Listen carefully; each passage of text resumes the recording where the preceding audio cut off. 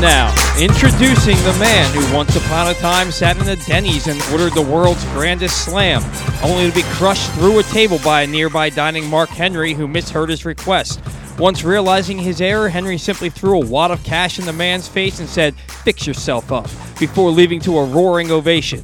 The memories will last for a lifetime, and so will his next spasms. He is Glenn Clark. You really put that one together, huh? Man, that was a story. He took us on a journey.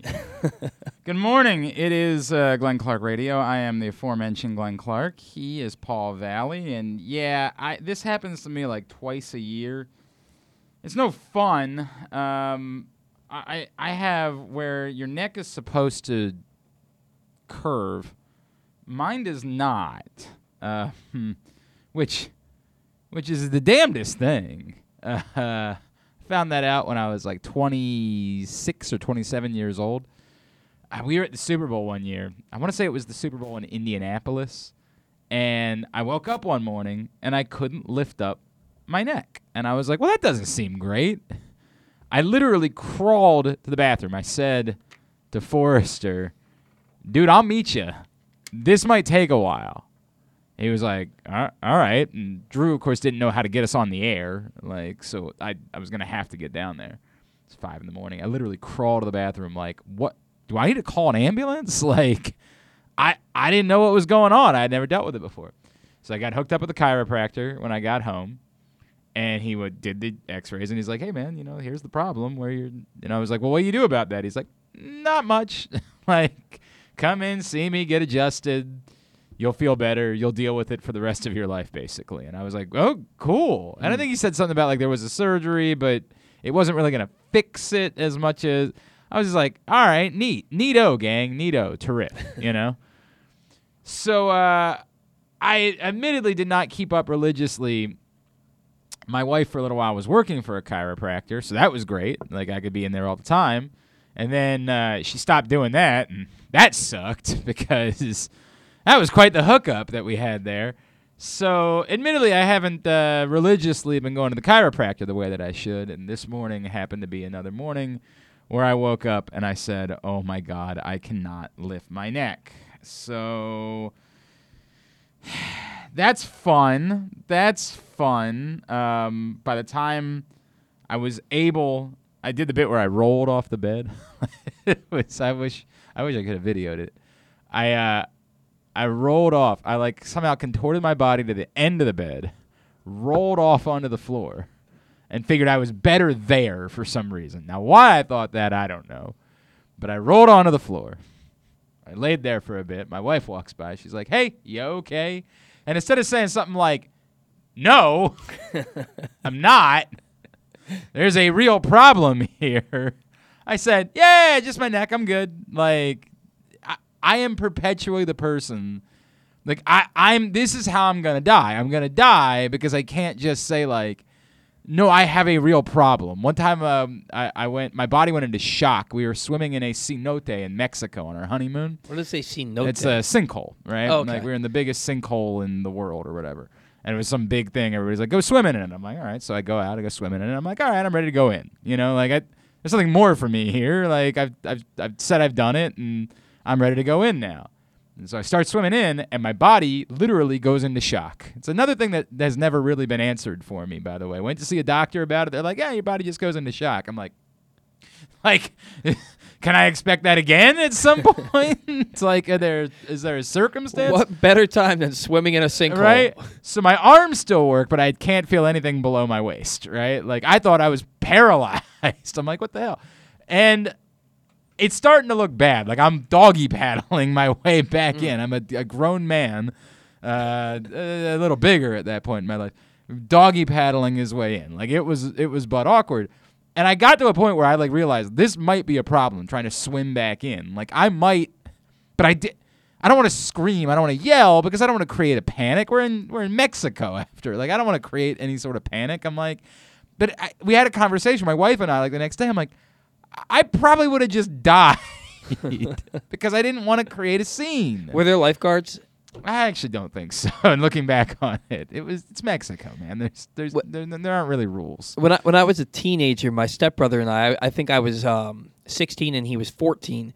We were swimming in the ocean down in Ocean City. Yeah, sure. And we went a little too far out. Yeah. And we were struggling to get back in. Like, could not get back in to the point where everybody's on the beach standing. And they know, and they're all looking at us. Yeah. And there's a lifeguard, and he's, like, whistling at us and waving his arms. And we're trying our damnedest to get back in, and we cannot. Yeah. And finally, I somehow managed to catch a wave.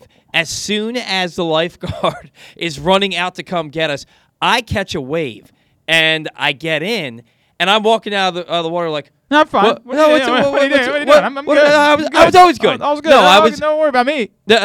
Externally, I'm good. No, internally, I was about to die. Yeah, I was about to get swept out to sea. Yeah, of I course, can't remember. 100%. My stepbrother had a little harder time. He did not get. I think the lifeguard did have to go out with him, but I think he ended up getting in under his own volition as well. Okay. But it was terrifying, Well, and the embarrassment. Right, it's the story of my life. Like I've known Don Moeller for a long time, and when he would talk about Kevin Kamenetz, the former county executive in Baltimore County, and the way that he died, like he didn't want to be a problem to anyone. Like he just never. And so when he was having, I think it was a heart attack, he just didn't want to cause grave concern for anyone else. He was. Don would say he was so selfless in that way. Me, I'm not sure that it's selfless as much as, to your point, I just don't want to be embarrassed. Mm-hmm. Like, I want to avoid embarrassment. And, a little bit, it's like I never want to be the cause of a ruckus or the cause of great commotion. I had, I think people might remember I had these seizures a couple years ago, and I was... like, literally, just like, look, man, I'm fine. Like, I'm fine. They're like, no, you're not. You're not fine. You just passed out and convulsed on a driveway. Like, you're not fine. You need to go to a hospital. I'm like, I'm good. Don't worry about me. I tried to call a baseball game as I was experiencing kidney stones. And I didn't know what they were at the time because I had never experienced. And by the way, if you never have, I pray you never do, because I've known multiple women who have said, I'd rather go through childbirth again than go through kidney stones. It's pure hell, but like I just didn't want to. I didn't want to be. I was calling a baseball game. I'm like, and so I literally was like calling. It sounded like this: strike, ball 2. Like, I mean, I wasn't even doing play-by-play. I mean, I was just like basically. I mean, it was awful. And at one point, like the end of the 6th inning, I was working up in Aberdeen. They're like, dude, something's wrong. Like, what's wrong? And I'm like, I don't know. I have no idea, but it ain't good. They're like, you should probably go home. I'm like, okay, I'll go home. Literally ended up pulled over on the side of the road and ended up like calling my wife, who at the time was too drunk to have answered her phone. Still, big thanks, baby. So eventually I'd break down. I'd call my parents, which is the worst decision I could make because they panicked. Because I didn't know what it was. I'm like, it might be appendicitis. You know what I mean? Mm-hmm. Like, I have no clue. Like, if you've never been through it before, you have no idea what's going on. You just know it's the worst pain you've ever felt in your entire life. So they, of course, called an ambulance. And I'm like, thanks for that, Bill, Mom, and Dad. Appreciate that.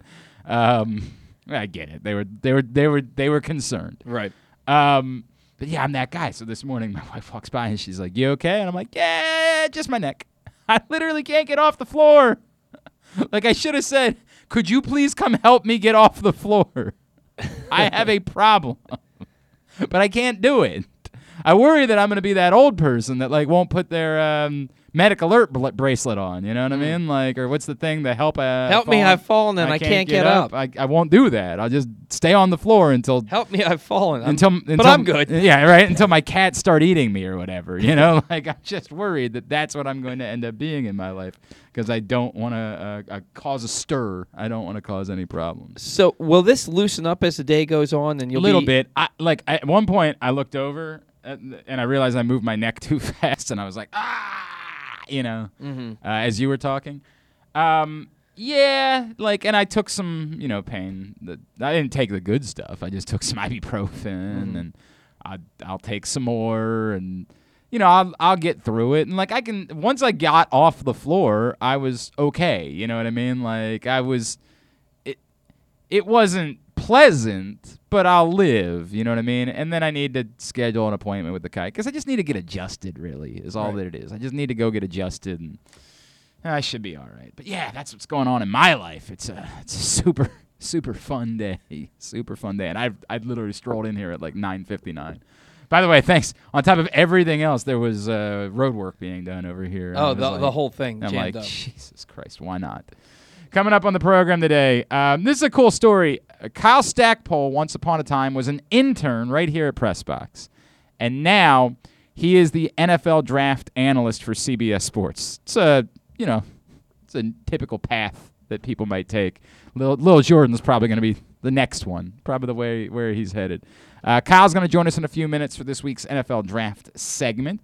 Later on in the program, Drew Forrester will check in. We're going to catch up with, as Paul alluded to in the open, the world's strongest man. AEW's Mark Henry is going to join us. They're doing an event to benefit the Brigance Brigade tomorrow night at Jimmy's Famous Seafood. And later on in the show, we will also chat. Oh, man, I just got a ping. Just got a ping right as I was saying that. That's cool. The Hall of Famer, Earl the Pearl Monroe, is going to join us. He is involved with the CIAA tournament, which is coming to Baltimore here in just a little bit over a month. We'll be at the Royal Farms Arena, and we'll be taking over much of the city. For those that don't know, the CIAA tournament is kind of an all-encompassing event. It is a party. I mean, it ain't like Division I conference basketball tournaments. Like, this kind of takes over your city. And there are so many events involved, and I believe one of them is a clinic that Earl the Pearl is going to be running. One of the greats of all time, former Baltimore Bullet, Earl the Pearl Monroe, will check in with us a little bit later on in the program. Tell us more about his own experience and why the CIAA tournament is so different and why it's something you're going to want to be a part of and you're going to want to get tickets for. And I'm telling you, it's a different event, man. It is not like the CAA tournament or something like that. No offense to that, and I was happy when that was in Baltimore. But this is a different beast that we're talking about in the CIAA tournament. So all that on the program today, that's all coming up. Today's show is brought to you by Live Casino and Hotel. On Sunday, the NFL Chicks, Sarita Hubbard and I, will be there 3 o'clock for the Buccaneers-Rams game. We want you to come join us in the all-new FanDuel Sportsbook. We'll be hanging out. We'll be giving our thoughts on the game, on how you should bet, on hopefully Tom Brady getting his face beat in, on all of those things. But if you got questions, like if you've been someone who's wanting to get into sports betting, but you just didn't want to admit to any of your friends that you didn't know how to do it or that you don't understand. I was there recently with our buddy Gary Stein. Gary Stein has been plugged into sports more than almost anyone else in this community. Gary Stein has worked for literally every team. We've talked about that. He's worked for the Ravens. He's worked for the Orioles. He's worked for Maryland. He was on radio for years. Gary Stein is as plugged in as anyone might be. And he sheepishly admitted to me he didn't really know how to bet on sports. He'd never done it before. And he wanted to put a bet in. He was excited. We were there in the sports book. He was like, I want to do it, but I don't actually know what I'm doing. I said, Gary, no problem, pal. Walked over to the kiosk with him. There's 50 self-service kiosks in the FanDuel Sportsbook at Live Casino and Hotel. Walked him through all of that. So if you're someone, this is not something to be ashamed of.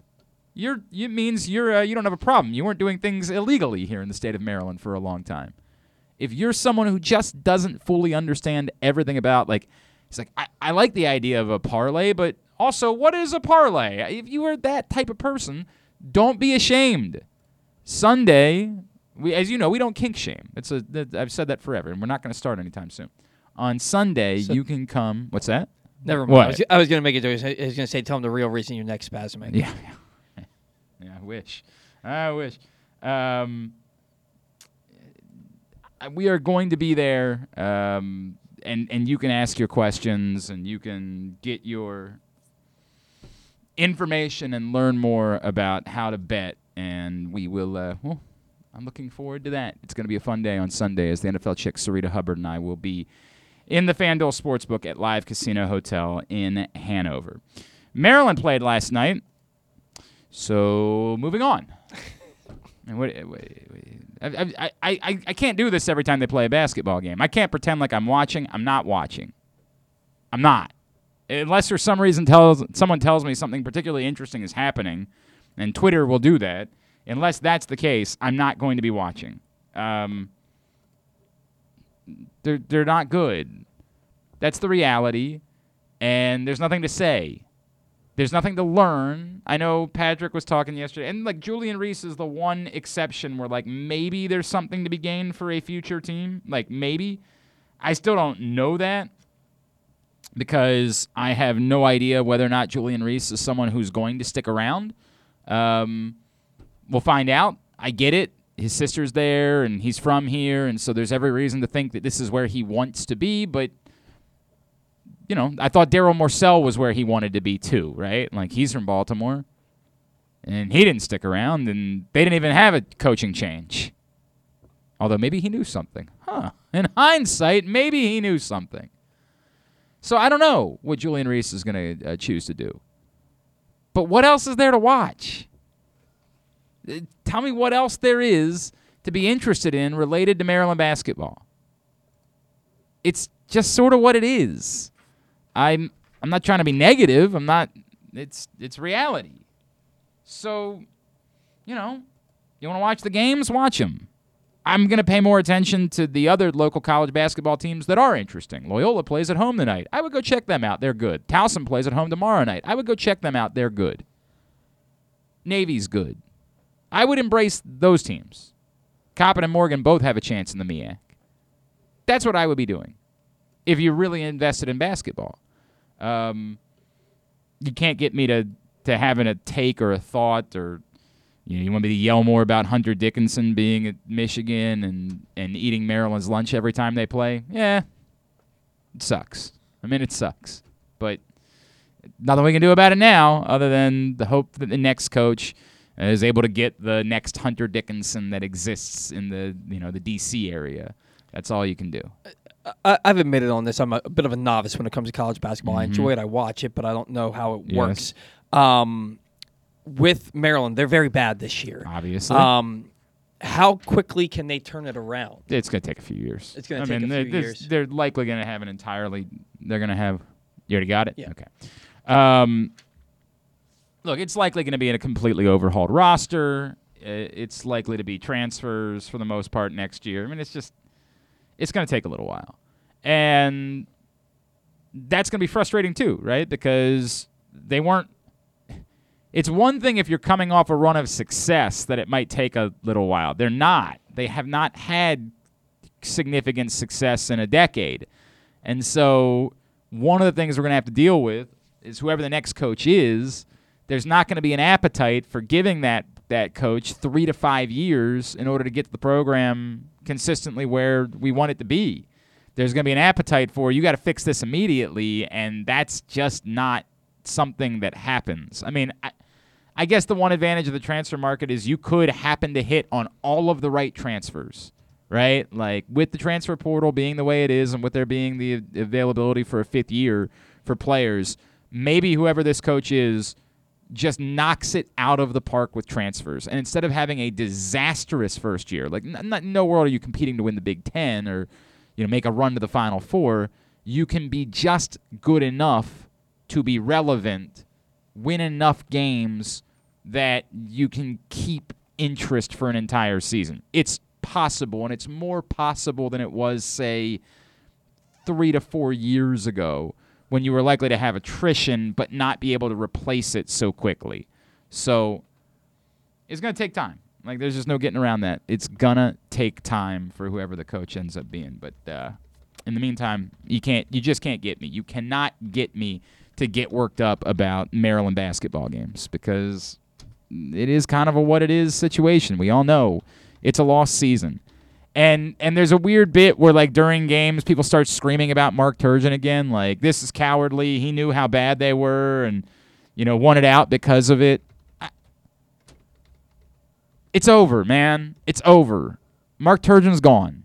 I'm not asking if you'd be critical of Danny Manning. It's an unfortunate circumstance where someone has to be the coach, and Danny Manning is being willing to be the coach. It's laughable before the season that this was ever a ranked team. It's laughable. And all of the excitement that people had about, these transfers they brought in, it was a goof. But I'm not interested. I have no appetite for that. I have no appetite for trying to kick Mark Turgeon any longer. It's just, be done with it. It's frustrating if you're the type of person that can't stop watching the games, that cares so deeply about Maryland basketball that you have to watch every time they play a game. I get it. It's no fun. But it's over. We know where it's headed. It's a lot. I saw somebody on Twitter I wish I could remember who it was. It was like, Maryland's so bad, it's time to blow things up. I'm like, my God, that's exactly what it is. It's already been done. Like, what are we doing? They're blowing it up. There's going to be a new coach. There'll be an entirely new roster, likely because of it. And we'll see where it goes from there. It sucks because the season's going on, and when the season's going on, you want to be a part of it. It's like waking up on Christmas and there's no presents under the tree. But it's what it is. It's an unfortunate circumstance. It sucks that it played out the way that it did, that it didn't happen months earlier so we could already be into the process of whoever the new coach is. But it is what it is. I hate saying that, but that's the reality. We're all smart enough to figure that out. If you still want to watch the games, watch the games. Bless you. I can't. I'm not interested. There is nothing to be learned from watching this group of players and an interim basketball coach. It's not interesting, unless for some reason it is, and I'll trust that Twitter will tell me as the game is going on, hey, something interesting is happening, maybe you want to tune in. Mobil 1 full synthetic motor oil helps extend engine life. Visit your local Jiffy Lube service center. Ask for Mobil 1.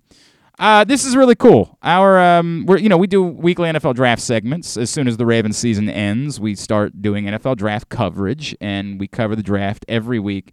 And we'll start talking to prospects here. I think, in fact, tomorrow we'll have our first prospect of the season on the show.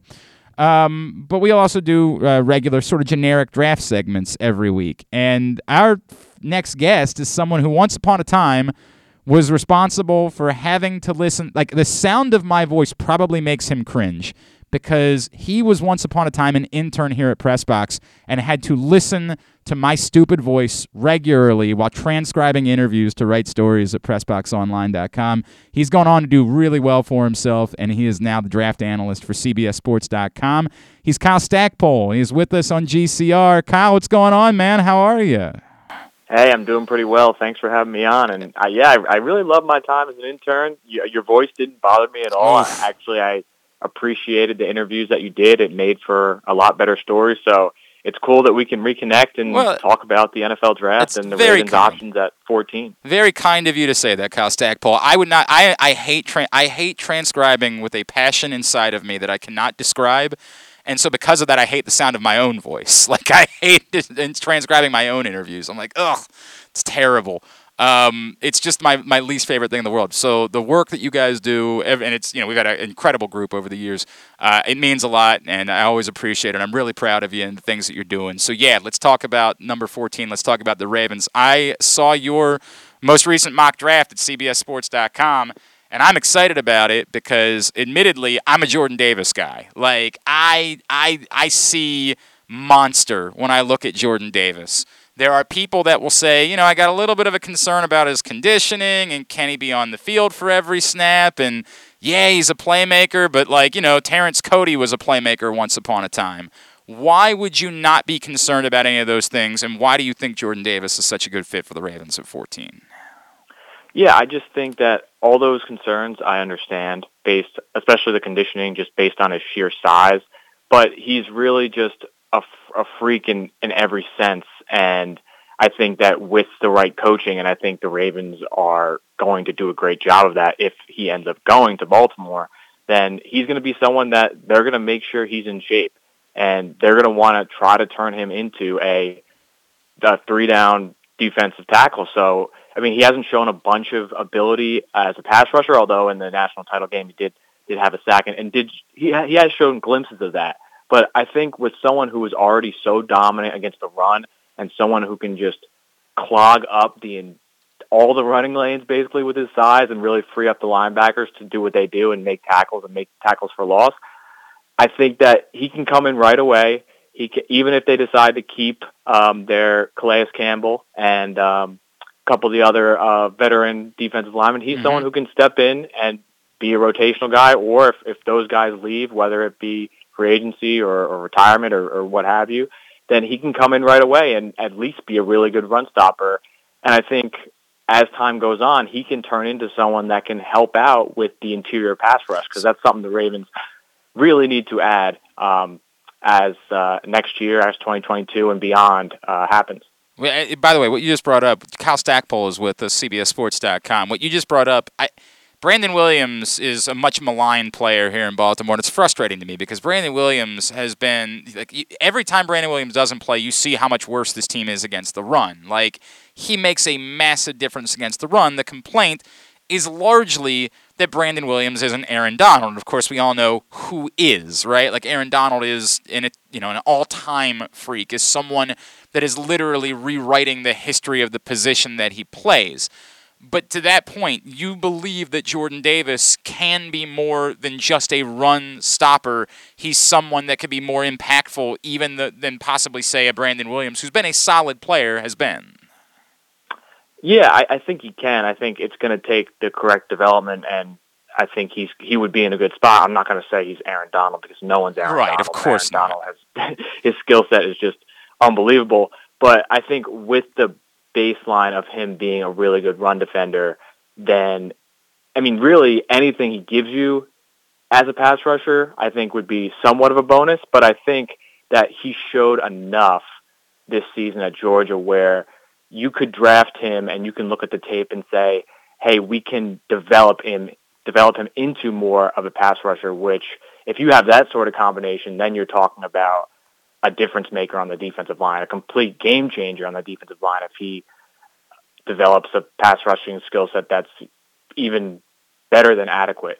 So I think it's a really intriguing position at 14. I think Jordan Davis would be a solid choice. I think there's a couple other choices at other positions of need for the Ravens. So I think at 14, they might not get the top guys at certain positions, but I think if they're trying to draft the best guy available at a position of need, they're going to get someone they really like. All right, let's talk a little bit about some of those other options. And I'm gonna pose this a certain way. In your mock draft, you have two quarterbacks. So one of the things about, the Ravens have the 14th pick, but we know that they're not looking for a quarterback. So you really feel like they have the what pick. You have two quarterbacks going before the 14th pick.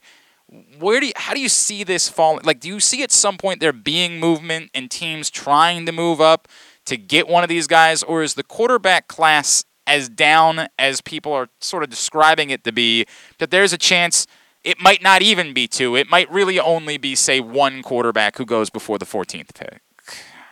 Yeah, I think that's definitely a possibility.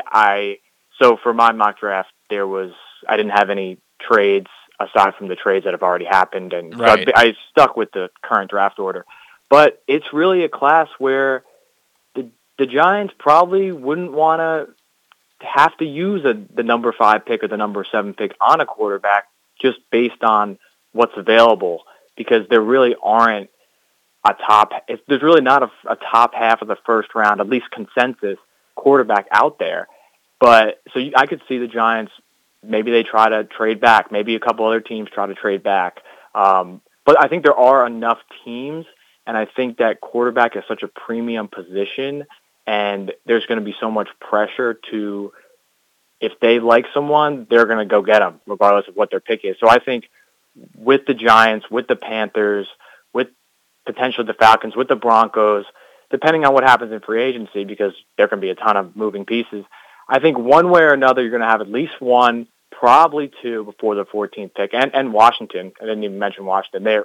I have them drafting Matt Corral. I know a lot of people have them doing that as well. So I think in a traditional sense, there shouldn't be two QBs before the 14th pick, but just based on how important quarterback is and what teams are willing to do to make it seem like they found the quarterback of the future, I think you're going to have at least a couple in the first half first round. All right, so let's talk about some of the other options. I think the first thing that jumps out for Ravens fans is the offensive tackle situation. It's just sort of unknown at the moment because Ronnie Stanley has missed the better part of 2 seasons, and you hope that he can be Ronnie Stanley again. The amount of money they're paying him, they kind of need him to be Ronnie Stanley again, but it's hard to plan around it at the moment. So tackle is one that jumps out. There are a bunch of names. Charles Cross from Mississippi State is one that everybody is hot and bothered by. Will he still be there at that point? The kid from Northern Iowa, whose name is Tyler Penning, correct, is his name? Trevor Penning. Trevor yeah. Penning, thank you. That jumps out at me. How do you look at this group of tackles? Is that surefire guy that could be there at 14 and really is, in your mind, a 5 to 10 year answer for an NFL team at the tackle position? Yeah, so I think best case scenario at 14 would be for one of the top 3 tackles to fall to Baltimore, and you mentioned one of them, Charles Cross from Mississippi State. You also have Evan Neal from Alabama and Ikem Ekwonu from NC State. I mean, Evan Neal might be the first pick in the draft, so he's basically out. Ikem Ekwonu, he's being looked at as a top 5 pick, and so really it could be Charles Cross, and I think if Charles Cross is there at 14, the Ravens should hop on the phone a couple seconds into their pick and say, this is who we're taking. But if not, I think another option for the Ravens would be Kenyon Green out of Texas A&M. Now, this mostly depends on if they believe he can definitely be a tackle for them, be a left tackle, because he does have a lot of versatility. He was an All-American this past year. He started 12 games at 4 different positions. And if they think he's a tackle prospect and they can make him into a, like you said, starting tackle for the next 10 years, I think that's someone that is going to be really intriguing there. A couple of other names to watch, and you mentioned one of them. You have Trevor Penning out of Northern Iowa and Bernard Raymond out of Central Michigan, who's really interesting. He grew up in Austria. He was playing tight end 2 years ago, and now he has a legit chance to be a first-round pick. And these are 2 players that we haven't seen a ton of. Yes, Raymond had played at Central Michigan, but Penning played in the FCS in Northern Iowa. So I think for Ravens fans that really love to follow the draft and they want to follow the Senior Bowl, those are really 2 guys to look out for, because I think depending on how they do at the Senior Bowl, that's really going to help their draft stock. And a lot of people are going to be talking about them going into the combine and going into the draft as a potential first-round pick. We saw some pleasant things from Odafe Oweh this season, but nothing that makes it certain that we know that he's a high-level pass rusher for the next 5 to 10 years. Is there someone, this seems like a weird draft for edge rushers, Kyle. Is there someone to you as a true edge rusher that would make sense with the 14th pick?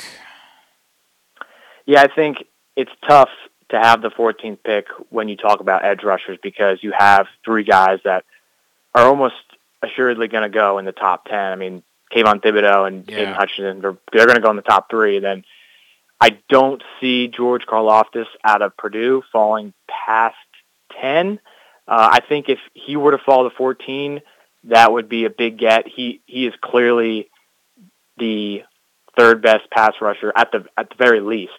And depending on what he's able to do, he could end up being the best one. He's just being viewed as behind those other 2 guys right now. So I think he's someone that he would have to fall, but someone who I think would be available, and it was actually Hutchinson's teammate at Michigan, would be David Ojabo. And he's someone who came out of absolutely nowhere. Yeah. Didn't play as a freshman. He saw 26 defensive snaps as a sophomore. And then this season, he goes ahead, gets 11 sacks, 12 tackles for loss, 5 forced fumbles. He's someone similar to Oweh. I mean, he had more collegiate production than him, but just a raw, freakishly athletic guy who some of the plays he makes, it looks like he's ready to be a Pro Bowl edge rusher right now, but then the consistency is really not there. So I think it's someone where the Ravens have already drafted Oweh last year. He showed that he could pop as an edge rusher. If they like this guy Ojabo enough, it could be worth having him join Oweh and have them be the bookends on the line and coming off the edge.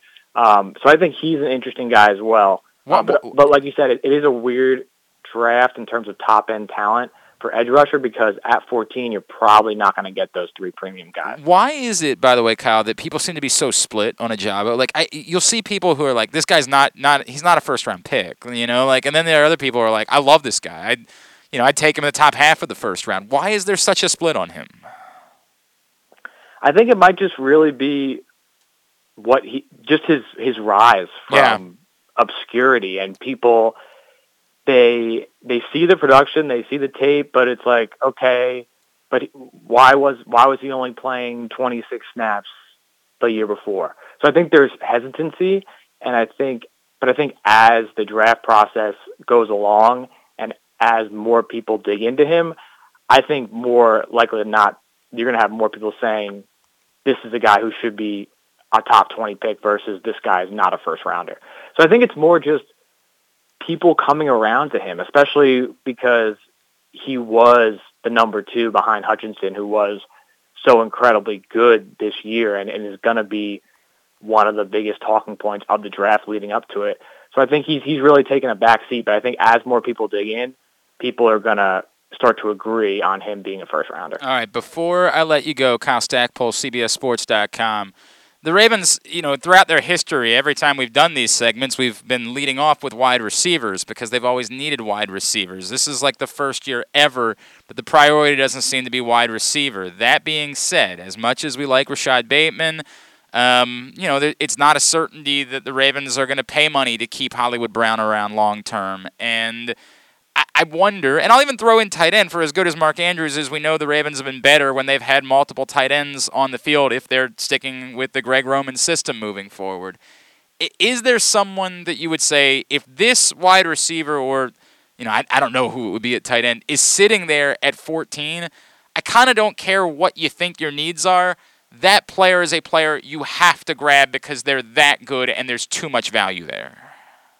Definitely. And I know the Ravens want me to, throw out a couple of names because just following skill players throughout the draft process is awesome. And the Ravens have gotten fortunate in that sense the past couple of years in that they have drafted these wide receivers. And that's exciting to draft a wide receiver, whether or not they've been as productive as initially hoped. Yeah. But I just think for this draft, I don't see it. Okay. For most drafts, most mock drafts have, and most draft analysts are projecting Garrett Wilson to be the number 1 guy selected. You also have Chris Olave, both out of Ohio State. And I just think that they're just not Jamar Chase, or they're not even Devonta Smith. I just think, or Jalen Waddle. I just think that this class, it is still deep, not as deep as the past couple of years, but it's deep. But I just don't think it has the same high-end talent that it had last year. Okay. Because, you saw from the Bengals, they clearly needed an offensive lineman last year, and they had Penei Sewell sitting in their lap, and they decided to go with Jamar Chase, and see how that worked out. Okay, yeah, right. Yeah, but that's just not it this year. And I just think with the quality of prospects that are going to be available at positions of need for Baltimore, it's just going to make a lot more sense to go with one of those guys, and then maybe day 2, early day 3, you pick up a receiver for depth that can maybe he comes in and surprises and he's better than what people initially thought. But I just don't see a wide receiver. I would say the only guy that potentially could turn into that, or at least in my opinion right now, would be Jameson Williams. He's just okay. What he was able to do at Alabama this year was really impressive. But I think with him, he kind of came out of nowhere too, and then I think with the injury, that's going to hurt his draft stock. Yep. But I think he's someone that can turn into a Pro Bowl wide receiver pretty consistently just based on his skill set.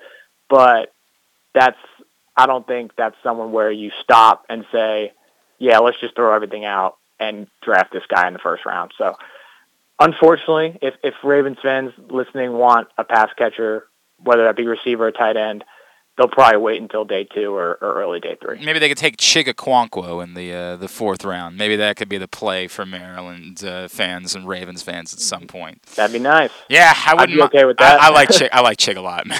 And I really like, and he's a great story on top of being a good football player. At Kyle F. Stackpole is how you follow him on Twitter. CBSSports.com is where you see his stuff. Kyle, are you just going to be doing regular mock drafts? Are you going to be doing some more in-depth stuff? What's the plan for you during draft season? Yeah, so I'll be doing a mock draft, I think, every 2 weeks for now. It might ramp up as we get closer to the combine, and then obviously after that with the draft. And we'll see. There's some stuff in the works, so still working through it with our draft team, and we have three draft analysts that do an incredible job. They come out with mock drafts every single week. They've been doing that since the season started.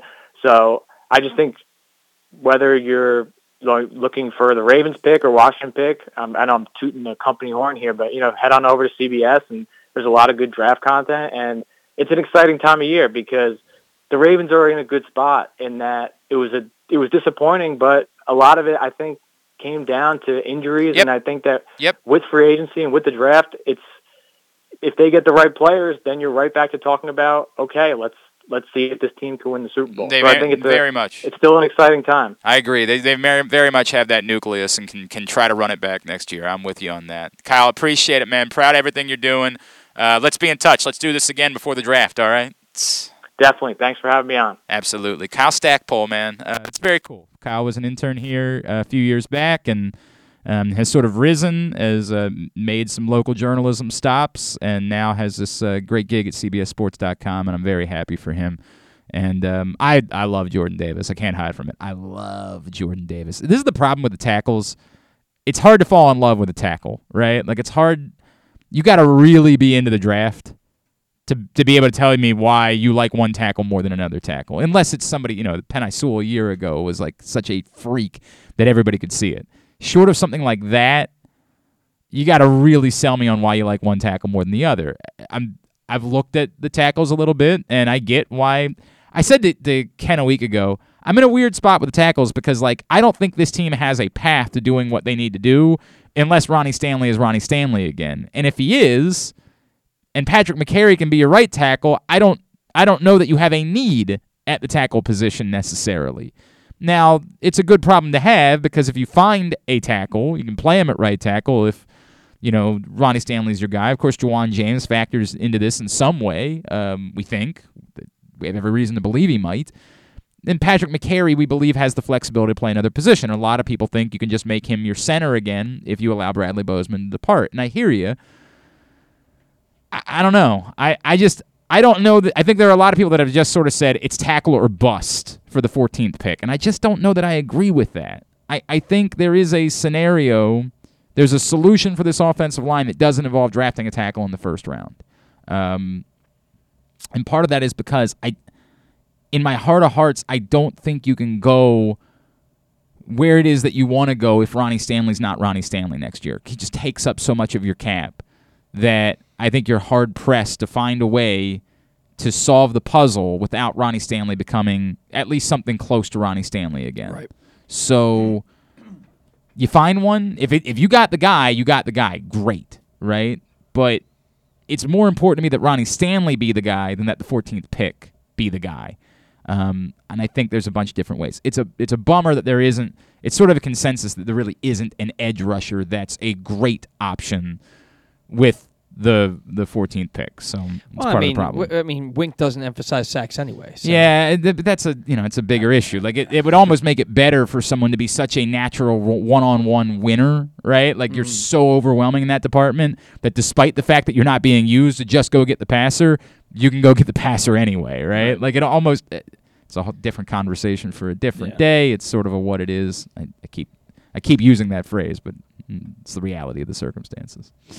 Today's show is also brought to you by Underdog Fantasy Football. Playing Underdog, you're having fun. Maybe you're winning some money. You feel like you're betting, despite the fact that you can't really bet on your phone or on the computer yet in the state of Maryland. But you can play Underdog Fantasy Football, play those player props, those parlays. You can still play the weekly and daily traditional fantasy contests, and it's not just for football. When football season's over, there'll be basketball games. There are basketball games. There hopefully will be some baseball games, although who knows? Not because of Underdog, because of baseball. Be nice. It'd be really nice if you can get that figured out. But it's all available, Underdog Fantasy, underdogfantasy.com or download the Underdog app. When you make your first deposit up to $100, use the code PRESSBOX, and we will match it with free money for you to play with Underdog Fantasy Football. I'll throw out the Would You Rather Wednesday scenarios when we come back in. Drew Forrester is going to join us here in a bit as well. It's Glenn Clark Radio. Duffy's Garage is a family-owned and operated car care facility in beautiful Baldwin, Maryland. An authorized Maryland inspection station and Napa Pro Care Center with ASE-certified techs. Tell them that Glenn Clark sent you and receive 10% off your service with a max discount of $150. You gotta trust where you take your car, so take it to where I take mine. Duffy's Garage in Baldwin. Duffy'sGarageMD.com.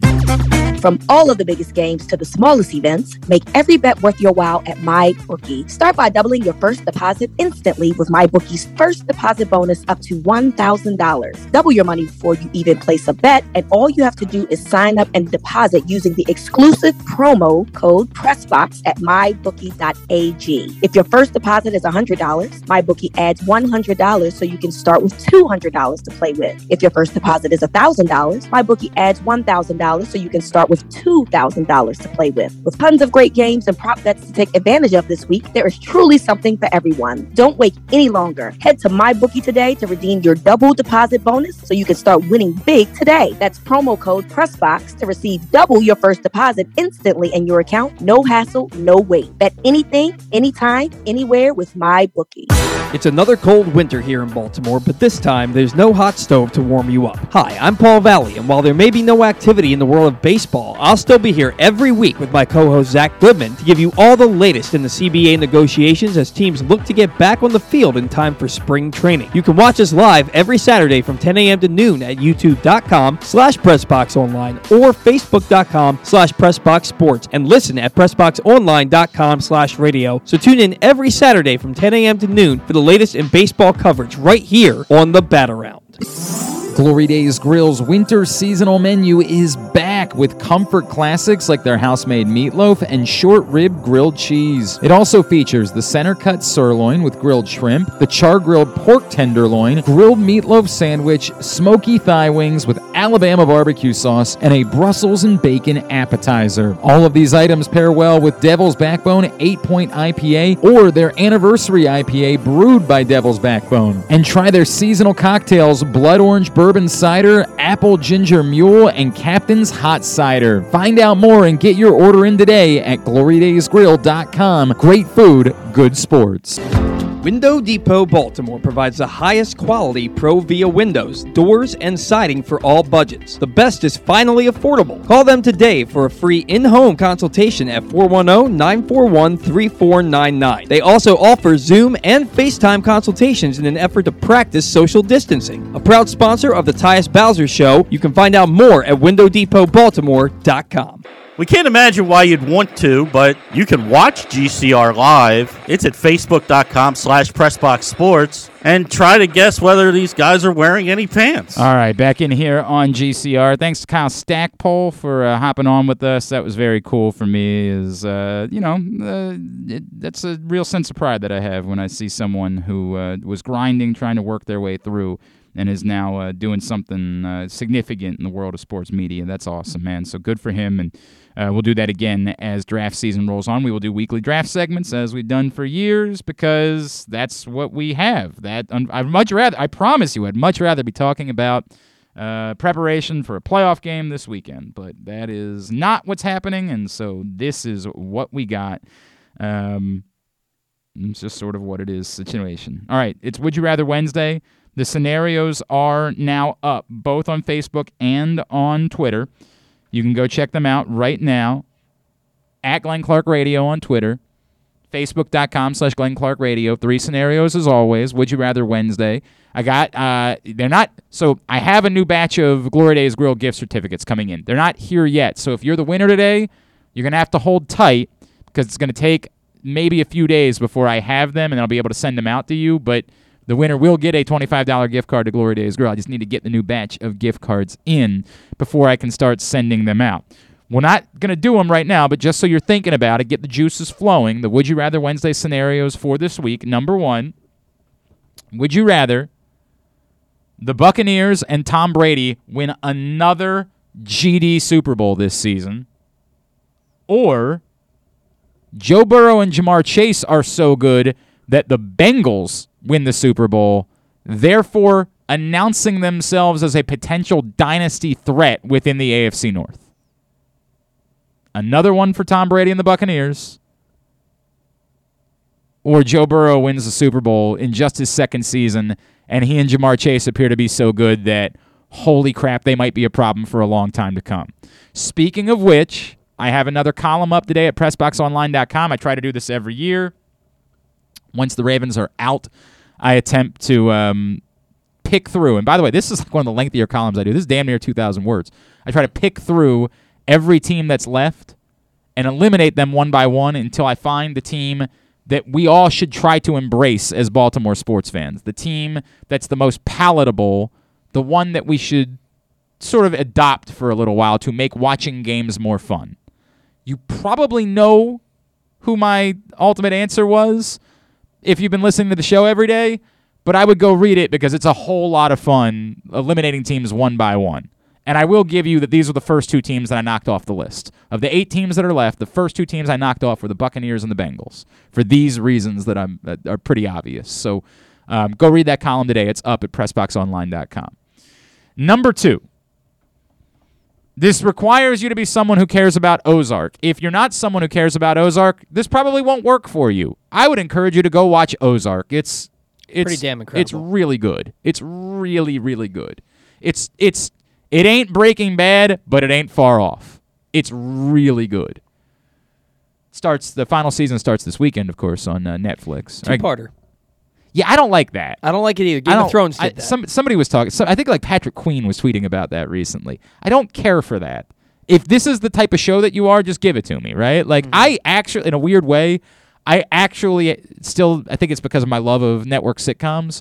I don't necessarily need to have a binge of a full... Like, I can do the bit where I got to think about it for a few days and wait another week until I watch another episode.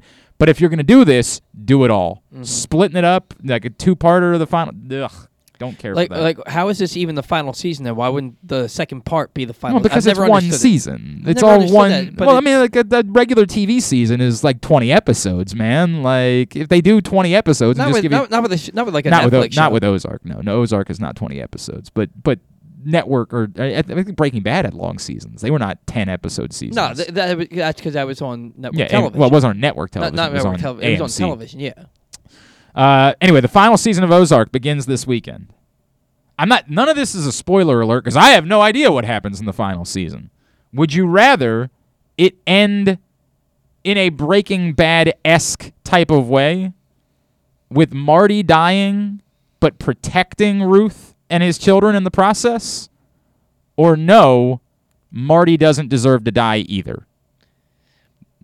Just think about it. I'm not going to answer. I'm just saying Marty is like the perfect name for a Jason Bateman character. Really is, right? Like very much sort of the way that always should have. Marty Bird was a perfectly, like, it's dull, it's like, and it's what makes Jason Bateman so good is he plays this character. And then number 3, would you rather the only significant thing the Ravens do in free agency is re-signing Bradley Bozeman long-term, or the only significant thing they do in free agency is signing Chandler Jones to a significant contract? All right? Those are your 3 scenarios for Would You Rather Wednesday. Get your responses in at Glenn Clark Radio on Twitter or Facebook.com/Glenn Clark Radio. You can also put it in the comments on the YouTube, as John Keller was lamenting the performance of Maryland basketball in those comments on YouTube. You can put it up there. We'll get to your responses for Would You Rather Wednesday. Look, I get it. Again, if you are invested, if you're watching every game, and I talk about this with the Orioles all the time. I am not at an age where fandom is more important than other things in my life, right? So, yes, I love the Orioles, but once I know what it is, I can separate myself because I love my kids more, right? Like, I love a good book. I'm not knocking anybody else who's that way. I'm saying for me, I'm not that guy. Once I know what I'm dealing with, I can separate myself from it. I can say, this is not a good way for me to spend my time. Last night, when I had, 1, a significant number of tennis bets on the table, and 2, there were Denis Shapovalov and Soonwoo Kwon were playing an amazing tennis match. Why would I choose to watch the Maryland basketball game? Why would that be the direction that I would want to go? I get it. It doesn't mean that I don't love Maryland basketball. I'm not interested. Or I'm not a fan or anything along those lines. It's I know what I'm watching. It ain't real. There's nothing there. There's no, for the guy that always yells about me, there's no there. There's some guy that's a big fan of mine that always gets mad whenever I say that. I just don't need to spend time with it. Paul from Ovielando said, this Terps team is probably the most painful to watch for me since the last Bob Wade team of 88-89 that finished 9-20. The Gary teams that were on probation back in 90 and 90 or through 92 with the Wizard Matt Rowe and Chris Kerwin were more enjoyable to watch. Yeah. I mean, yeah. 100%. Because you thought there was something building. And maybe next year Maryland might be bad, but more compelling to watch because this new coach brings in some recruit that he was going to bring to wherever.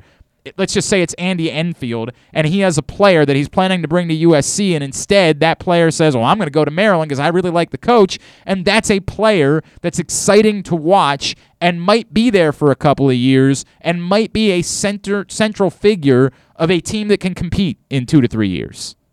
Then they're more compelling to watch because of it. That's why the early Gary teams are more compelling to watch, because Walt Williams was a figure that could turn the program around. This, again, with the only exception of Julian Reese, and I don't know if Julian Reese is going to stick around or not, but there's at least some reason to think he could. What are you watching? I have no personal beef with Fats Russell, but Fats Russell he's just here. He's just a mercenary.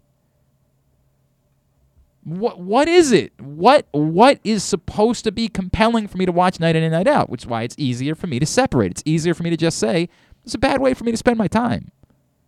There's other things I can do. Anything else is better than this. So, I just don't do it. This is the reality. I just don't watch because of that. And if you do, I'm not knocking you. Like, I get it. Yeah, it's a lot of people. You're just so used to it. It's what I've done. Whenever Maryland basketball is played, I watch Maryland basketball games. Whenever the Orioles play, I watch the Orioles. It's my accompaniment for a summer evening. I get it. That's fine. It's fine. It might be why it is that you tell me, you respond and say, I don't watch Ozark. I encourage you. Instead of watching Maryland basketball, watch Ozark. It's more entertaining. You'll get more bang for your buck when you sit down and watch Ozark this weekend than watching Maryland basketball. All right, today's show brought to you by CCBC. If you need to hone your computer skills to boost your career, or maybe you want an IT certification, CCBC Continuing Education has the courses and programs you need for a career in the computer field, and it's all tuition-free. From the basics to specialized training, we have the classes you need, from hardware to programming to cybersecurity and so much more. It's your choice. It's your career. Call 443-840-4700 or visit ccbcmd.edu/computer training to find out more. Responses that are already starting to come in for Would You Rather Wednesday. When Drew hops on here in a minute, we'll pose these to him. If you just haven't watched Ozark, you don't need to respond. I promise you don't need to respond. David, as much as I love Bradley Bozeman, seems you know what? I guess we should do this one at a time. Man, is Drew? Are we good with Drew? Is he gonna? Yeah. Okay, why don't you go ahead? Go ahead and try to give him a call. And that'll make it a little bit easier to do this because we can all kind of talk about it at the same time. Get your responses in, however, at Would You Rather Wednesday at Glenn Clark Radio on Twitter or Facebook.com/Glenn Clark Radio, as we are at that portion of the program where we're getting into Would You Rather Wednesday. Drew Forrester, Drew'sMorningDish.com, joins us now. What's going on, sir? How are you? I'm okay. All's well. Are you sure? You seem a little. I wasn't expecting that question from you. No, because normally I don't care. Right, correct. I don't actually care. Well, it just seemed that. It seemed like what you're supposed to do every now and then is check in. Yeah, right. Yeah. Hey, how's it going? Yeah, right. It's going okay. Now that I think about it, it's going okay. Yeah, right. Hey, yeah, Yeah, a little bummed out about all this cold weather, but other than that, I mean, it sucks. It's awful. It's just awful, man. Like Right. it's when you know you have things you need to do, but you're like, I'm just not going to do them because I'm not walking out of my house. Like, I'm not going to do that thing. I'll deal with it next week because I'm not walking out of my house currently. It's not something I'm going to choose to do. We're doing Would You Rather Wednesday, so let's start with that. Then we'll get to whatever you had. Number one, would you rather the Tampa Bay Buccaneers and Tom Brady win another Super Bowl this season? yes. Or or the Cincinnati Bengals win one. Joe Burrow and Jamar Chase are so good they end up winning the damn Super Bowl and they announce themselves as a potential dynasty threat within the AFC North. Oh man. Oh boy. Well, I probably would go with the Brady thing. I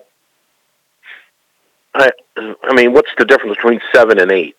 I mean, it's a fair. Other than you have to watch it, right? Like when it's all No, said. you don't. Well, no, you okay, don't. fine, but The you're only going. thing you got to watch is the halftime show. Okay, but you're going to. Come on, man. Right. Like, you're going to watch, and watching it again is no fun. There's no joy in watching Tom Brady win another Super Bowl.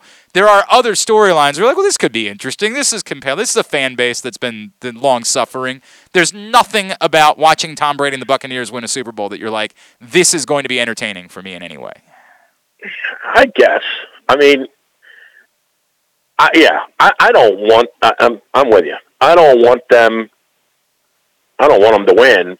But if you're giving me the option of them winning or the Bengals winning and gaining all this confidence and full steam ahead, I think I'm going to pass on that one, and I'm going to watch it to see if Brady gets number 8. But I'm really going to watch it to see if Snoop and Dre do the old, I'm representing for the gangsters all across the world, hitting them corners and them Lolos, girl. Yeah, 100%.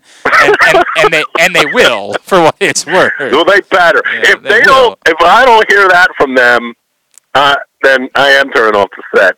I mean, I assure you, they will. There's no question. There's no question about that. There are some lyrics that Snoop can't repeat. Well, by the way, this is going to be one of the most uncomfortable because anymore, what they just do is say, go ahead and rap it, and we'll just sort of bleep it out. Yeah, but you never know. That's what they did with, who was it that performed, who was the rapper that was out there with the Maroon 5 a couple years ago?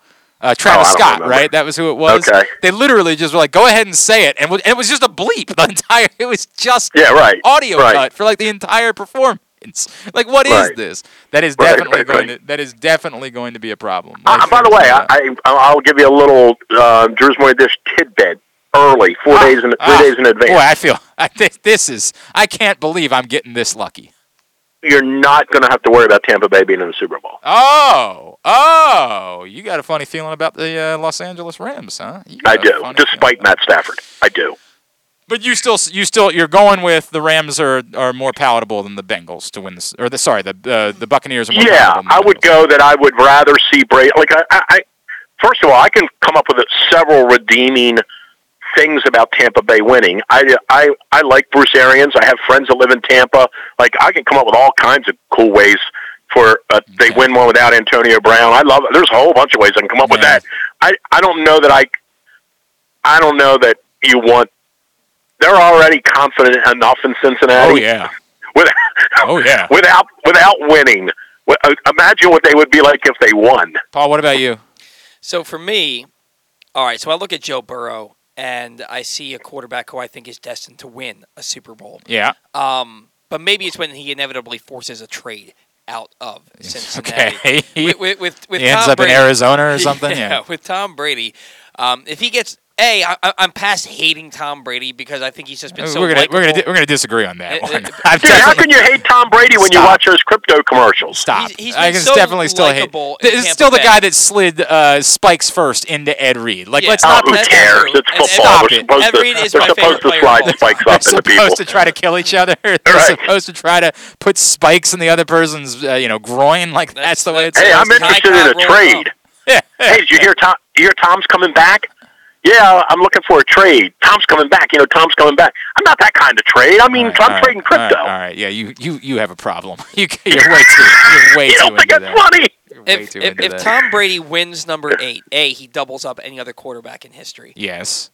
B, maybe that's enough for him to say, hey, He's done? I'm done. No, it's the exact opposite. No. It's He further is not fuel. leaving. By the way, if he gets to 8, he's staying until he gets 10. 100%. And Right. I am 100% convinced that he has decided in his mind that he Right. wants to be the first quarterback that played at 50 years old. I am No doubt. I am 100% No doubt. convinced that No he doubt. is hell-bent on hanging into the league until he gets 50 years old to be able to say that. 30 he did, years in the league. That's No doubt. I'm telling you, There man. are only 2 things I can tell you that I know for sure about right now.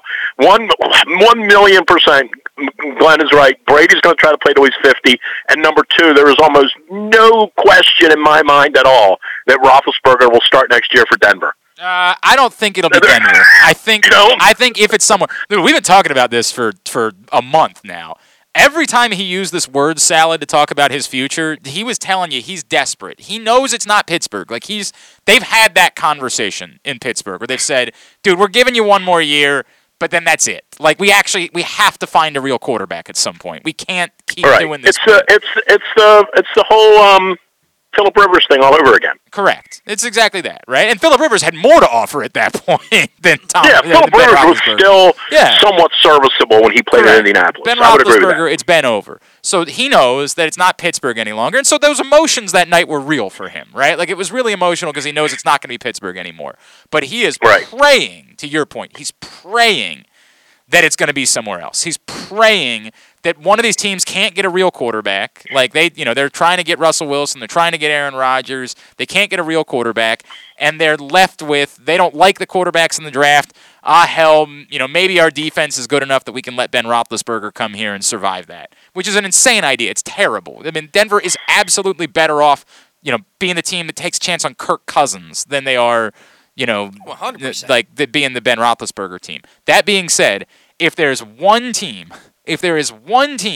that can F this up and convince themselves they should sign Ben Roethlisberger, you know who it is. DC. 1,000%, he is the Week 1 quarterback in Landover next season. No doubt. Right. They're the one team that can screw this up so much that Ben Roethlisberger is somehow their quarterback next year. They absolutely are capable of doing it. But I'm still going to bet against even them. I'm going to bet against it. But if someone would, it's definitely Washington. I'm assuming that you have never watched the television program Ozark, Drew. It's not something. So we'll skip that one for now. We'll get back to it. Okay. Number 3, would you rather the only significant thing the Ravens do in the offseason is sign Bradley Bozeman for real money? Or the only significant thing they do in the offseason is bring in Chandler Jones for real money? 1,000,000% Chandler Jones. Wow. With all due respect to Bradley Bozeman. It doesn't sound like it's all due respect to Bradley Bozeman. No, it is. I mean, but I'm going to just say this. Well, I do understand the value of having a good center, and you do have to have a good center. And I think there's a argument that a large part of what the Ravens saw in 2012 was due to Matt Burke. Like, I think that he made a significant contribution to them. I get it. Center is important, but you can find one of those. You got to really work hard to find somebody that can go chase the quarterback. Okay. Here's why this is actually interesting to me, right? Because I definitely have been a Chandler Jones guy for some time. But after Week 1 of this season, Chandler Jones basically had the same number of sacks as Justin Houston did. Yeah, I know. I mean, right. And again, there's another he had a example massive too. week 1. He had 5 sacks in Week 1, and then he had 5.5 sacks the rest of the season. Right. And if you look at the, it's funny, right? These edge rusher guys turn out to be a lot like running backs. They just all of a sudden they're just not any good anymore. Like they were really good. Did you see the All or Nothing on the Cardinals that's on Amazon Prime? I didn't. I did not watch that. Okay, so I can't believe you'd sit there with your underwear on watching that. Why? Or off, for that matter. Wait a second. Why do you think that would be something that I would care about that much? Because you all have always had an affinity for all these Arizona teams that have been terrible. No. I like the Coyotes and the Suns. Those are the teams that I like. Well, they only have 2. Why? Well, I guess they have 4. What are you saying? Yeah, right. They brought in. It was the year. By the way, the Suns aren't terrible. I don't know if you paid attention. Well, they have been. Well, they were. They were quite terrible, and then they went from being the worst team in basketball to being the best team in the West in all of about a year and a half. Right. They did the year that they did the All or Nothing was the year they brought Freeney in. Okay. And Jesus, I forgot that was a thing. Part of one of the episodes focused solely on them bringing him in. Okay. And how he, I'm doing the announcer voice now, and when the Cardinals needed defensive help, there was one guy that they all agreed could help them.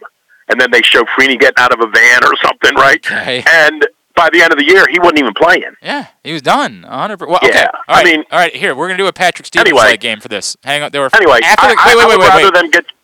After the Colts, there were 5 teams that Dwight Freeney played for. 5.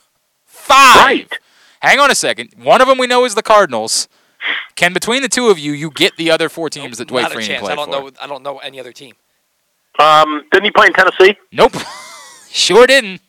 Minnesota? No. I don't remember any of these. None. 0. No. I know who he played for. Yeah. He played for the Falcons. He did play for the Falcons. That's true. He played for... Drew's trying to figure out how quickly he can pull up Wikipedia right now. No. I know he played for the Falcons. Didn't he play for the Lions? He ended his career in Detroit. Right. Sure. You were about to say the Chargers, and I vaguely remember the Chargers. Well, he spent 2 seasons with the Chargers, and I have a vague memory. He played for the Cardinal. I mean, he played for the Lions. Yep, he finished his career. Played. Trying to remember, he went Arizona, went Indianapolis. Then you said he went to the Chargers. Then he was done. Then he came back and played Arizona. Played 11, 12, 15 games for them because he came in late in the year, middle of the year. Early in the year, but he came in. He came in the middle of the year. He probably didn't play 15 games. No, he came in into the season. I guess is what I meant to say. Right. Played in Atlanta, and I know he played in Detroit. I don't remember where else. Seattle was the other stop for Dwight Freeney during the course of his career. Gotcha. I do not. I have so. But again, this was only 5 years ago.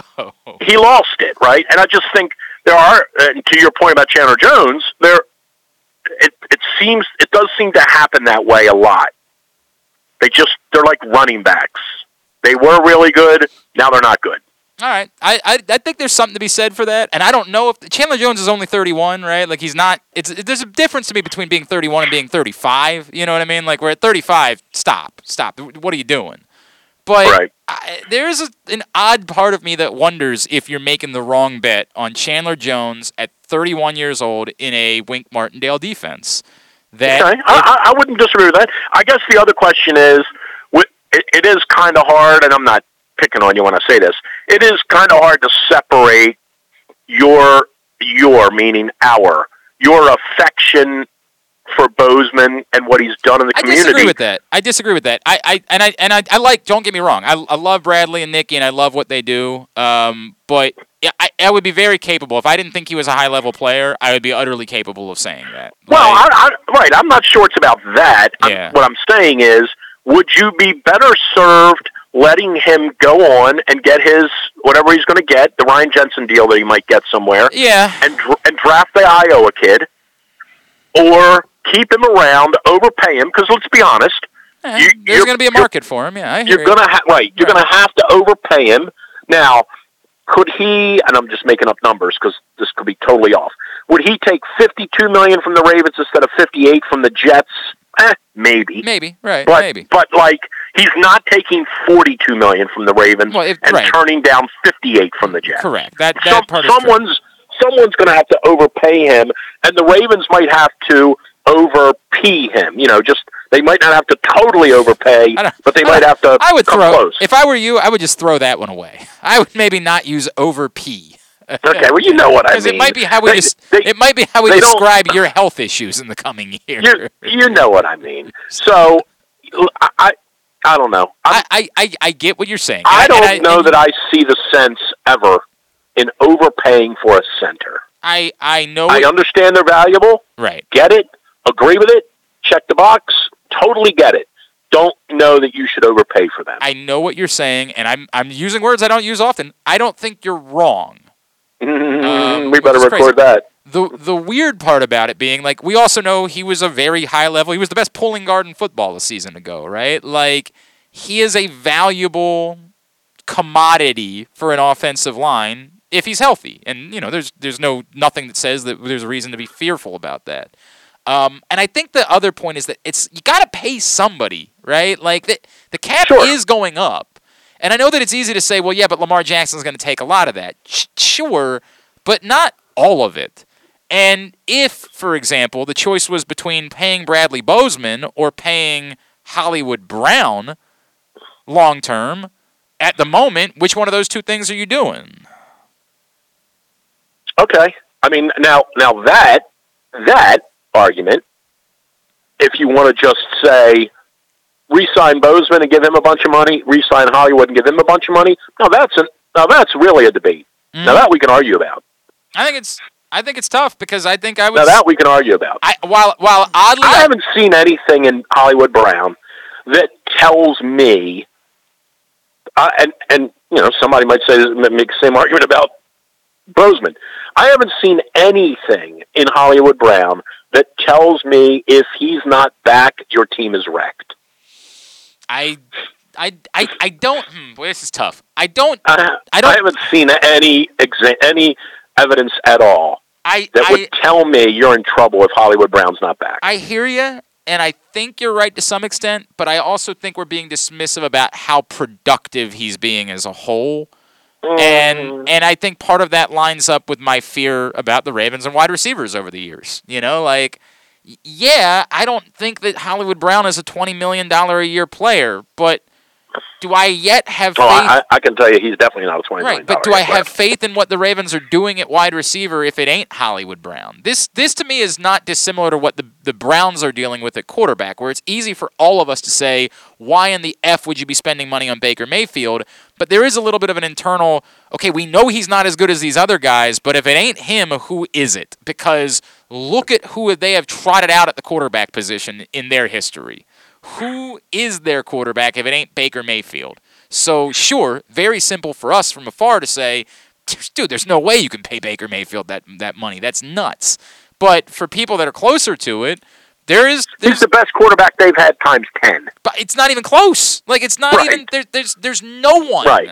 The second best quarterback of the Browns, of this era of the Browns. Now, should he have been picked with the 50th pick instead of the first pick? Of course. You might be able to make that argument, but that ship sailed. But yet, you can't. But he is their best quarterback by far. The closest competition is Derek Anderson. Like, that's how bad it's been. So inside Cleveland, there are definitely people that are saying, "Look, man, I get it. He's limited, but like, who's it gonna be if it ain't him? Who is it going to be?" So there is a small part of that with me and Hollywood Brown. Okay, I would hear that as well. I would hear that argument, but I don't know, man. I watch these other receivers, and I hear you. Trust me, I would have much rather it been Deebo Samuel. I would have much rather it be A.J. Brown. Yep. Now, I thought you were going in this direction. And I know there would be people in town who would poo-poo this and say, "Who cares what Lamar thinks?" But I also think there is the quotient of what if you let Hollywood roll. What does that do to Lamar? I hear you, and I don't think it's a nothing. I'm not saying it's a zero, but it's not going to be why I make my decision. I agree, but I'm just saying I do think you do have that.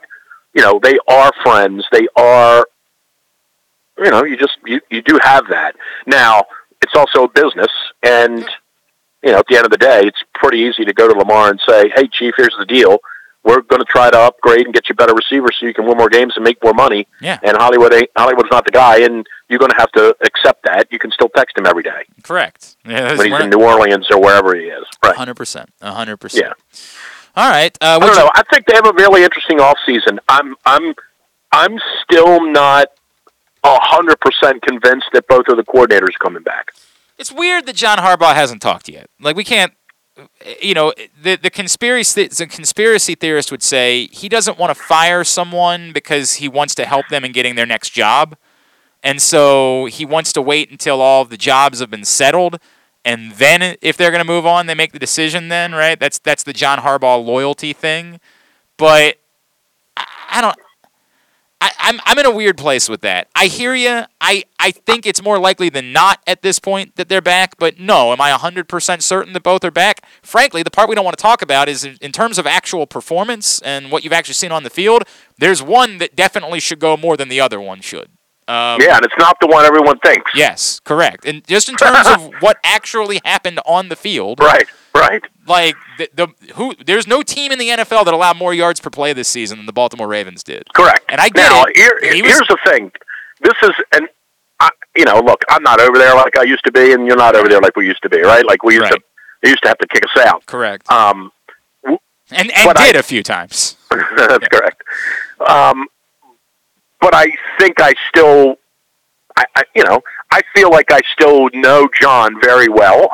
And I haven't been around him in 7 years, but I can watch every press conference, and I know all of the body language and all of the facial expressions because we sat there and watched them for 6 years, right? I know when he's lying. I know when he's telling the truth. I know when he doesn't want to answer the question.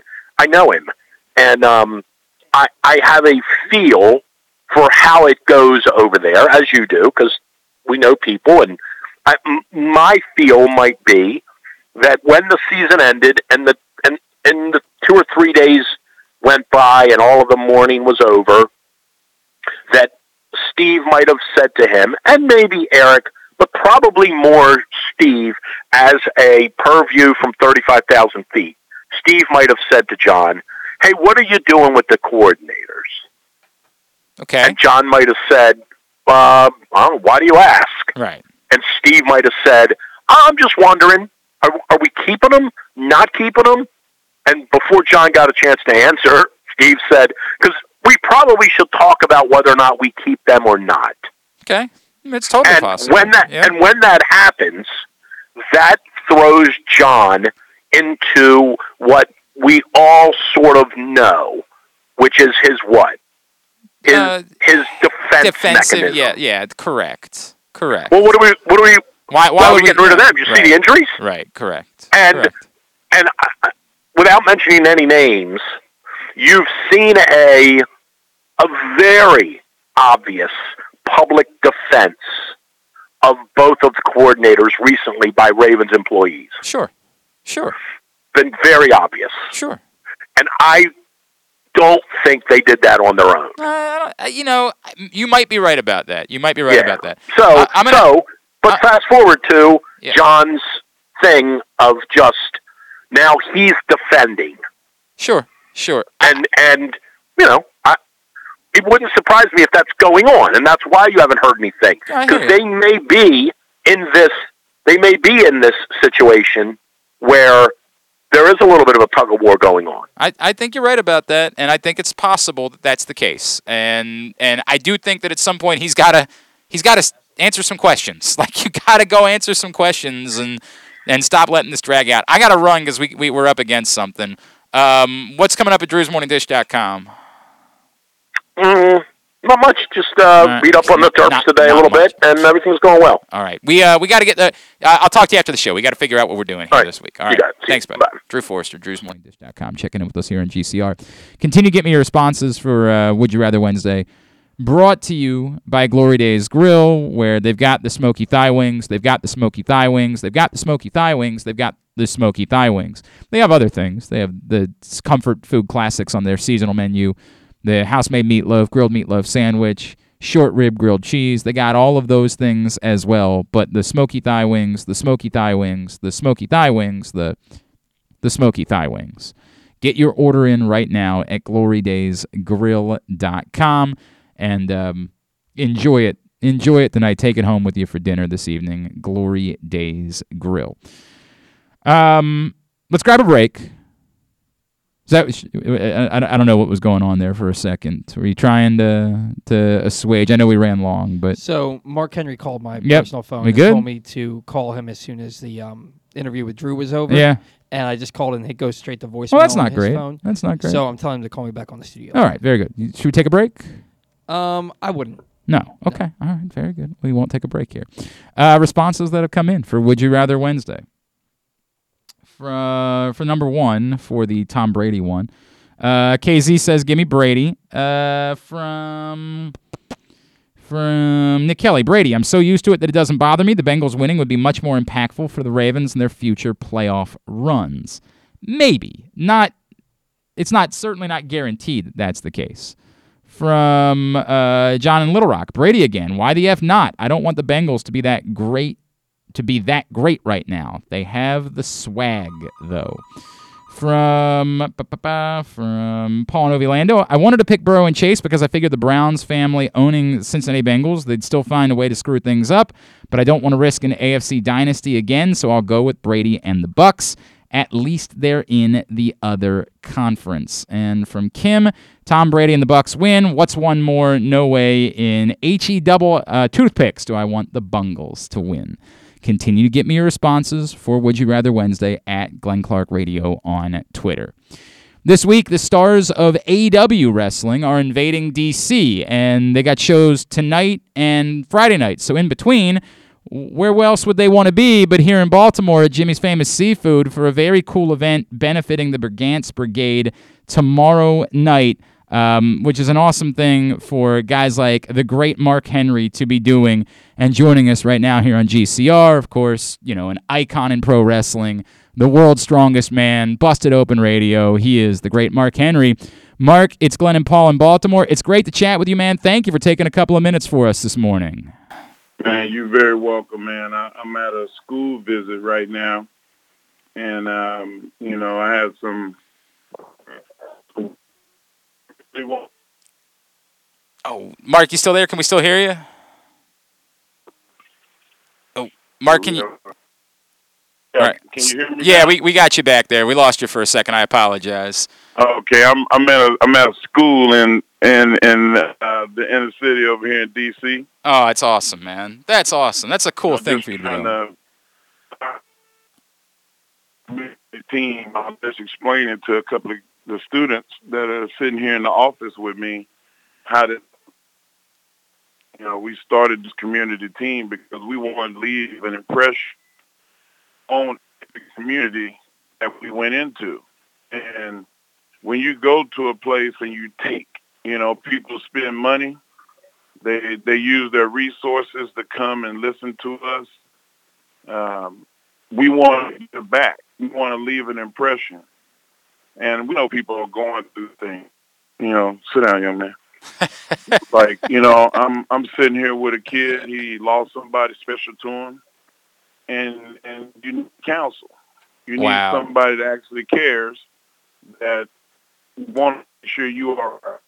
And that's what AEW is doing on the side. It's not just wrestling. We're wrestling at the highest level in the world right now. You just check the ratings.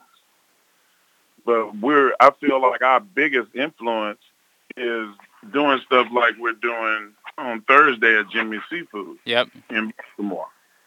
Well, that's we're helping raise money so that whatever charity at that moment that we're working with is able to help the people and empower the people living with ALS. Yep.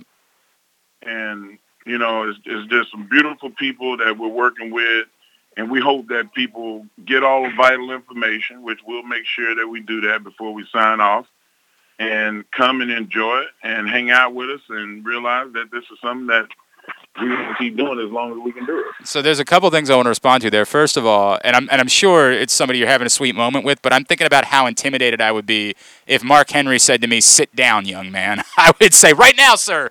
Right now." I will do that. Not in a bully way, though. No, I know that's true. I know in a loving way. People see past what I look like when I'm directing my attention to them. Of course. I know. And one of the special things God gave me is the ability to lead men and women. I've been the captain of every team I ever been on. I've always tried to lead, I don't preach with with just like, oh, I'm trying to bring you to the Lord. It's not always a spiritual thing because everybody don't believe. But the people that are believers, that they know my heart, they know my spirit, then they understand who I am. It's powerful. And this kid is, he needs to be talked to. Everybody do. I need it. I got people that help me every day. And I'm sure y'all do too, so you know what it is. I think it's an important thing. My buddy Tyus Bowser from the Ravens said that, right? Like, we got to be able to say, hey, how are you doing? And it's okay to say sometimes, I'm not doing all right. People try to be tough and suck it up, man. Yep. Like, ain't nothing wrong with you, and all that's going to do is make you internalize it, and it's going to affect the people around you. Mark, I mean, I want everybody to be on the upswing, not on the downswing. I appreciate that, man. I really appreciate that. Mark Henry is with us, and as he's talking about tomorrow night, he and Matt Hardy and the Acclaimed and other stars from AEW, they're going to be at Jimmy's Famous Seafood for an incredible event benefiting the Brigance Brigade. Of course, you know how much we love O.J. Brigance in this town, and we've been with him through his own personal battle with ALS. He is truly a hero.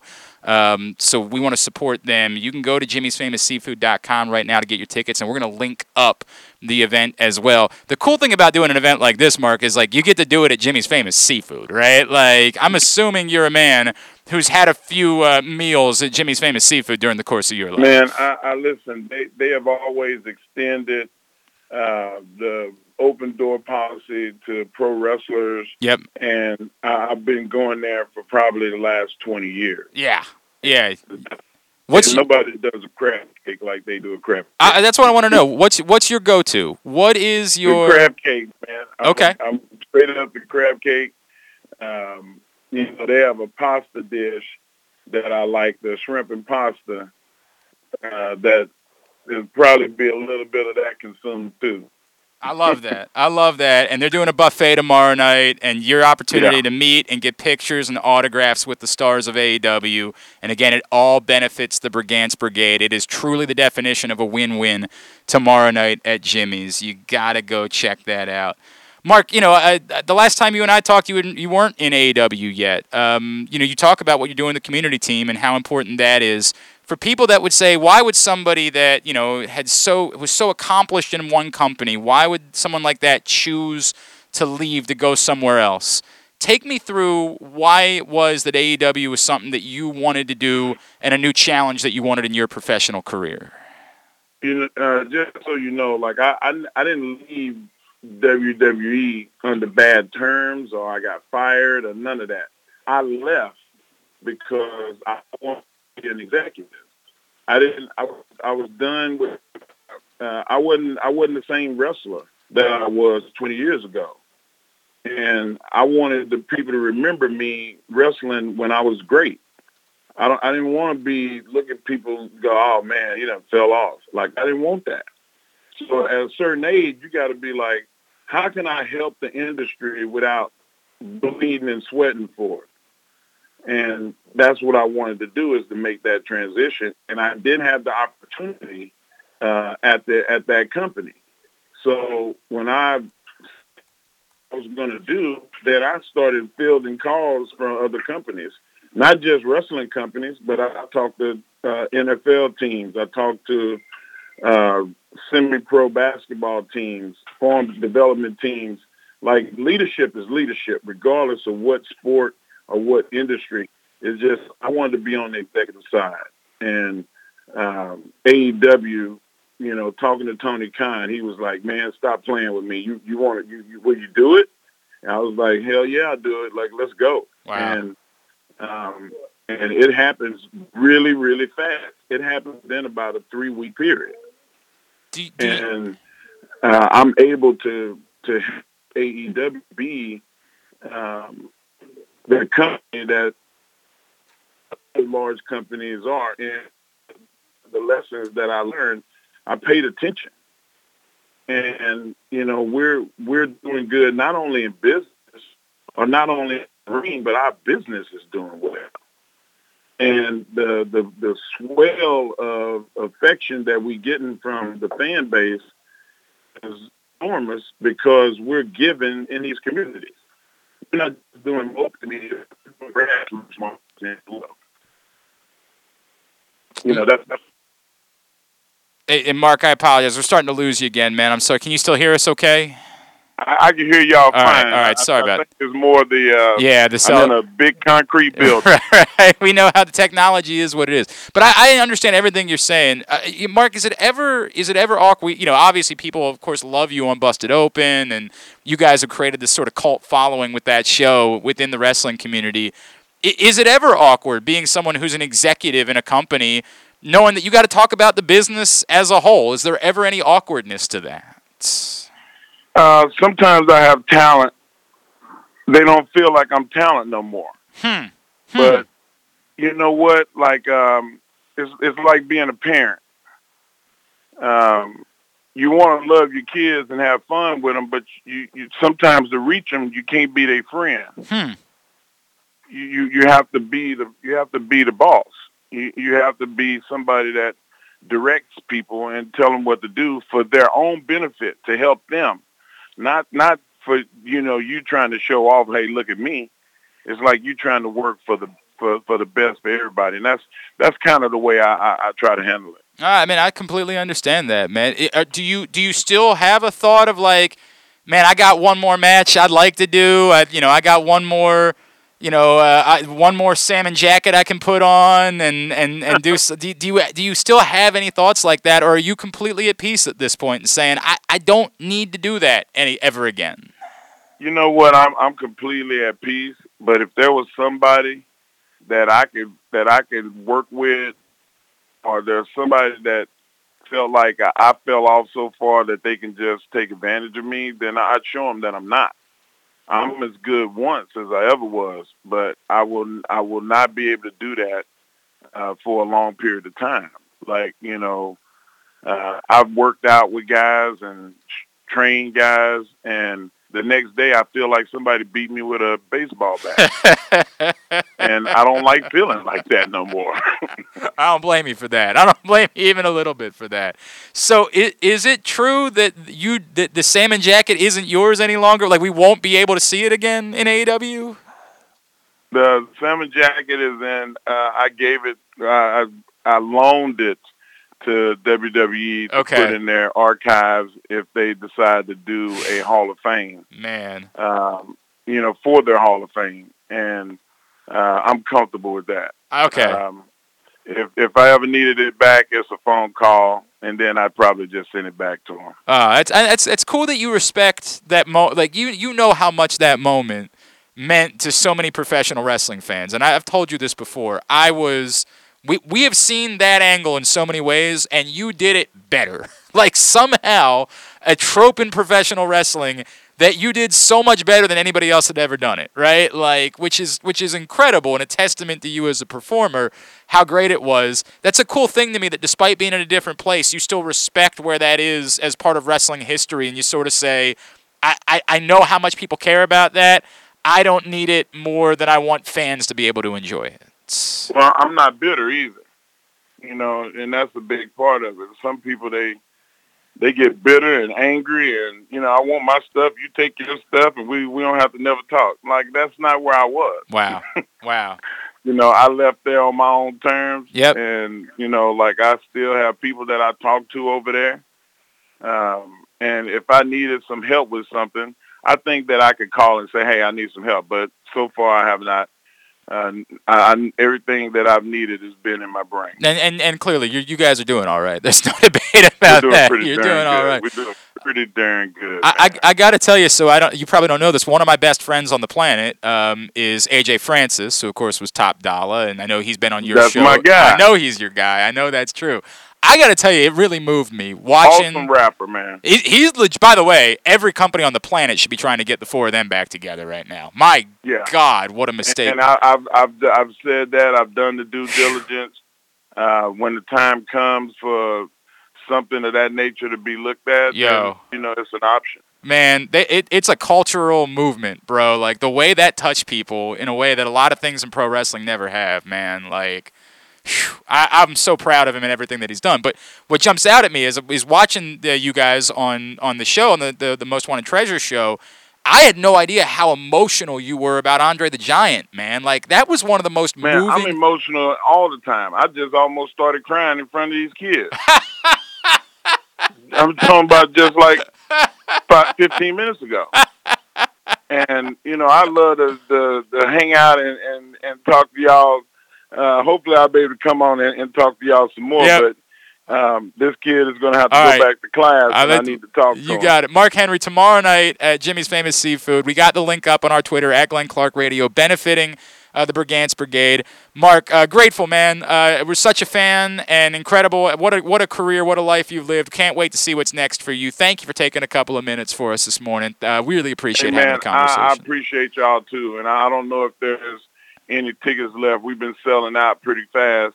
But you can go to AEW.com. Yeah. You can go to AEW, shop AEW.com, and see if you can find out if there's any tickets left.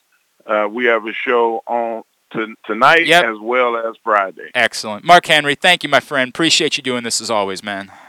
Oh, you're welcome, man. Thank y'all. Mark Henry, the champ, the world's strongest man. That's so funny, him talking. Imagine a man that looks like that. Just getting emotional the way they did. If you didn't see, so AJ did the show on A&E, WWE's Most Wanted Treasures, which was sort of this, like, we want to go find wrestling memorabilia, famous wrestling memorabilia, and they did a Andre the Giant themed episode.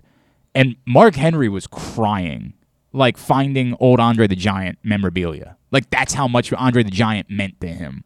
And it was powerful, bro. You're like, holy crap, man. This is Mark Henry. Like, I've known Mark Henry to be a bit of a crier. If you've watched him in his career when he's not in character, I've seen him be a bit of a crier. I don't remember him being like, he's so, like, again, the retirement swerve was one of the greatest on a Raw. It's one of the greatest moments we've ever seen in professional wrestling. He sold it so effing well. It's why we always think of that. Like, he could have worn that salmon suit at any time, but we think about it because we think about that night and how well he sold that. Weren't he and John Cena the only superstars that knew that was happening? Didn't everybody else I believe that was the case, that he literally sold everyone. And remember, he was like tweeting at Stephen A. Smith during the day. He's like, hey big homie, doing a thing, making an announcement tonight or something like that. And it's Mark Henry. Everybody's like, man, like, I really do like Mark Henry. I'm really gonna miss Mark Henry, now that he's retiring. Like, he's been like the Big Show. Like, he's just been a ubiquitous part of watching professional wrestling for so long. It sucks that Mark Henry's retiring, right? And so you tuned in and you were having some emotions about it. And you really, despite knowing this is how professional wrestling works, despite knowing everything's a swerve, you sold yourself on it, and then you were like, oh my God! Because it was that good. He was just that good. We're so far behind on breaks. Can we take a break, or do we need to? We can take a break. Okay, wonderful. Thank you to Mark Henry. Support what they're doing for the Brigance Brigade.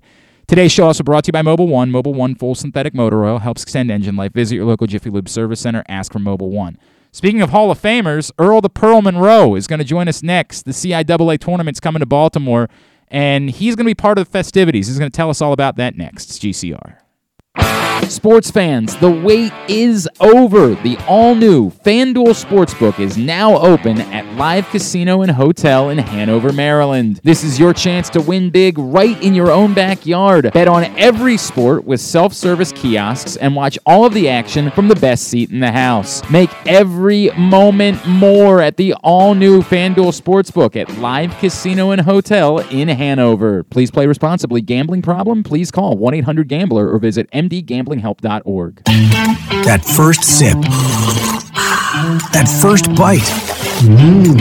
Start your day off right with a delicious breakfast at Royal Farms. Choose from a fantastic selection of fresh Royal Farms breakfast sandwiches and top it off with a rich hot cup of the freshest coffee in the world.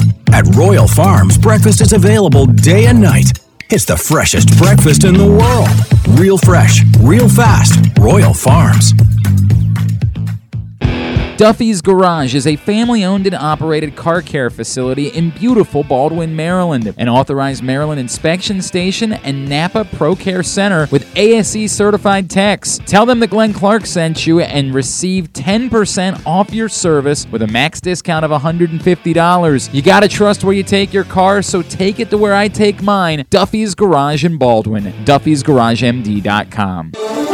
The latest issue of PressBox is available now, and it's our very special annual Best of issue. On the cover, we celebrate Justin Tucker as our Mo Gabba Sports Person of the Year, honoring his historic on-field achievements, but also the unprecedented relationship he shared with Baltimore. Inside, we recognize the top people, performances, and moments of 2021, including Cedric Mullins' incredible season and the dominance of local Paralympic athletes. PressBox is available for free at over 500 area locations, including 60 Royal Farm stores. And you can always find the entire edition, as well as the best daily coverage of the Orioles, Ravens, and Terps at PressBoxOnline.com. The biggest pro wrestling stars today and all time all have one thing in common. You've heard them on Jobbing Out. Matt and Nick Jackson, the Young Bucks. Thanks for having us, man. Appreciate it. The great Kurt Angle. Thanks for having me on the show. I appreciate it. Matt Riddle. Yeah, man. Thanks, man. The champ, Drew McIntyre. Oh, thank you for having me. The great Ron Simmons. Damn. Keith Lee. Appreciate you guys having me, man. Bill Goldberg. My pleasure. Charlotte. Thank you so much for having me. Mick Foley is with us. This is the greatest name for a wrestling show I've ever heard. MJF. I'm glad you're happy I'm on this show because I'm freaking miserable. Le champion. Chris Jericho. Le champion. AJ, Aaron, Brandon, and Glenn are talking pro wrestling every week on Jobbing Out. Find it at PressBoxOnline.com/radio, iTunes, and SoundCloud. Stay tuned. Your chance to win $1 million is coming up. Probably not from us. You're listening to Glenn Clark Radio. All right, back in here on GCR. Appreciated Mark Henry taking the time for us this morning. Today's show is also brought to you by your local Toyota dealer and buyatoyota.com. Make the most out of every day in a Toyota RAV4, available on hybrid or gas-only models. A RAV4 can get you where you want to go in style. Check out buyatoyota.com for deals on new RAV4s from your local Toyota dealer today. The CIAA tournament is coming to Baltimore, and I am really excited about it because I think there's a lot of people that don't understand just how much this event is going to take over our city and pump in an economic boost, unlike so many sporting events. Our next guest knows a thing or two about a thing or two when it comes to the CIAA. He, of course, a legend at Winston-Salem State, and he's coming back to the place where he played professionally to start his Hall of Fame career, and he's going to be a part of this event here in Baltimore. It is always a thrill to welcome the Hall of Famer, Earl the Pearl Monroe, back to GCR. Earl, it's Glenn and Paul in Baltimore. It is so great to chat with you again, sir. Hope you're doing well. Thank you for taking the time for us. Thank you, guys.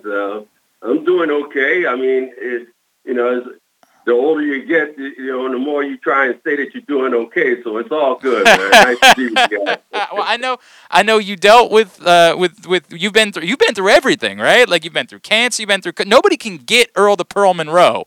Like you're invincible at this point, aren't you?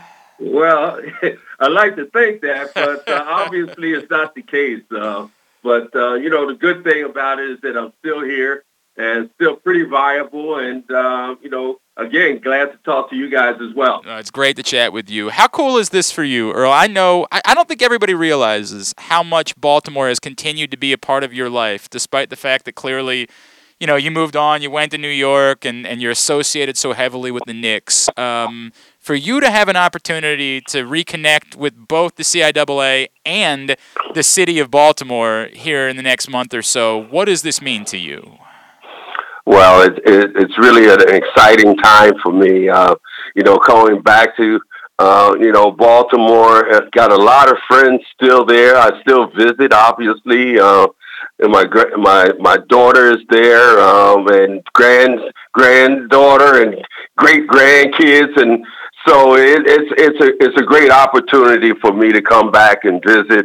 But having the CIAA there is really, really great. It's a perfect city to host the CIAA, certainly in terms of how much of a proud African-American history it has and how it celebrates its culture. But, with all the teams that have been there, I played at Morgan, and then there's Coppin there, and there's a lot of things of interest that a lot of people coming from out of town will be able to take in.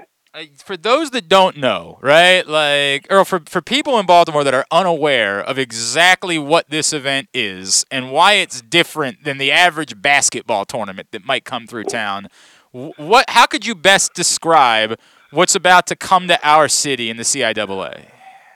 Well, it is more than just a basketball game. It's a real party for people who come to the CIAA and enjoy it. There'll be rap concerts, there'll be R&B concerts, there'll be other, things that are going to be, great for the city itself. There's going to be things for the kids that are involved. I mean, myself and Bobby Dandridge, we're going to be hosting a youth clinic with 200 kids.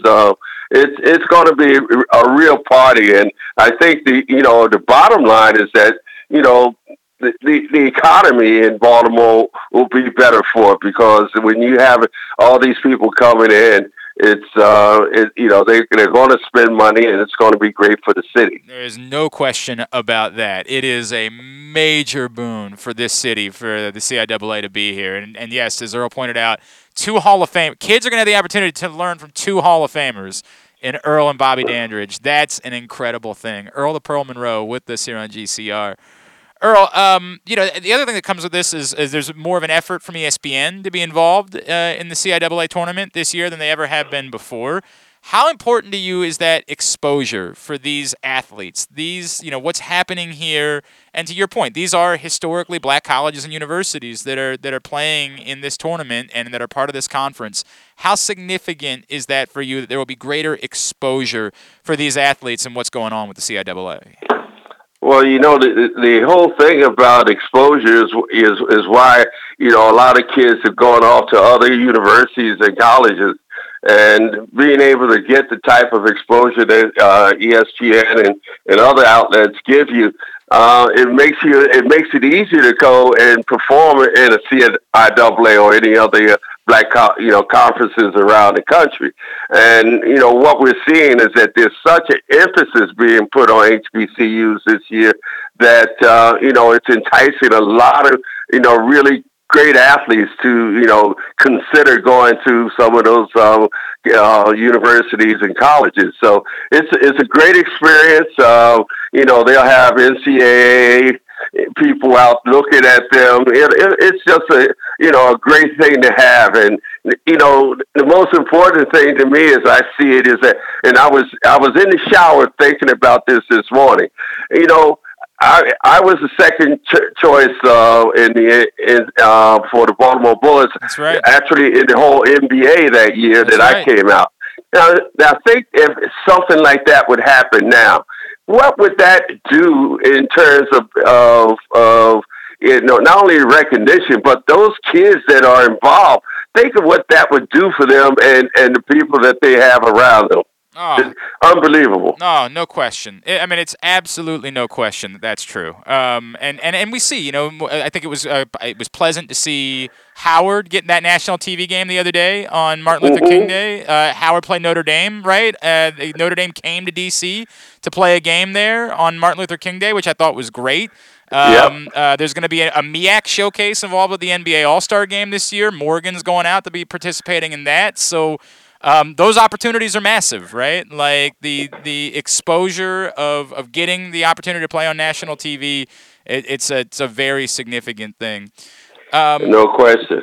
Earl, you, of course, got to play. Maybe the irony of it, if I had told you, like, we're going to take you back to 1967, and I told you, hey, in the year 2022, you're going to come to a basketball tournament, and it's going to be played in the exact same building that you were playing in 1967. I think everybody in Baltimore is hopeful. Kevin Durant's company is involved with trying to upgrade the arena. But take me back to your memories of the building and what's all these years later, it's now known as the Royal Farms Arena, but the Baltimore Civic Center. What does that place mean to you? Well, it certainly holds a lot of memories. I can remember my first time in there and looking around And the locker rooms were upstairs.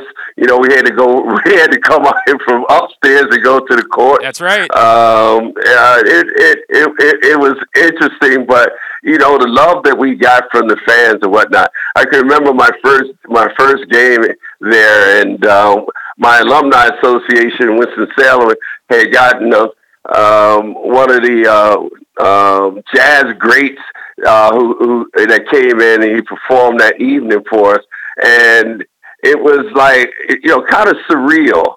And I can remember Gus Johnson being there, and Kevin Lockery, Wes came the next year. Yep. Interestingly enough, I'm doing a foreword for a book by another one of my teammates, Ray Scott, who was there at that time. So it was just a great time to be in Baltimore, and it wasn't a lot of fans at first, but as we started to play and as people started to see that we were an up-and-coming team, people started to come out and give us the love that we deserved, and it was a great time. Do you believe that Baltimore? Look, they would need a new building, and even an upgraded Royal Farms Arena probably wouldn't be the place. But do you believe still that Baltimore could be an NBA town? Well, yeah, because Baltimore is a pro city. I mean, the game for Baltimore, guys, there's so many guys who come out of Baltimore. They play in the NBA. I mean, it's unbelievable. I mean, guys who come through Baltimore. It's a mecca, and especially from back in the day. I mean, you can just name guys that from one college to another that was in Baltimore. But I think that if in fact it was to happen, of course, the Bullets being in Washington, that might be too close. Tough. Yeah. But at the same time, certainly Baltimore is a major league town, as you see with your Orioles and the get ready to say Colts. Yeah, the Ravens. The Ravens.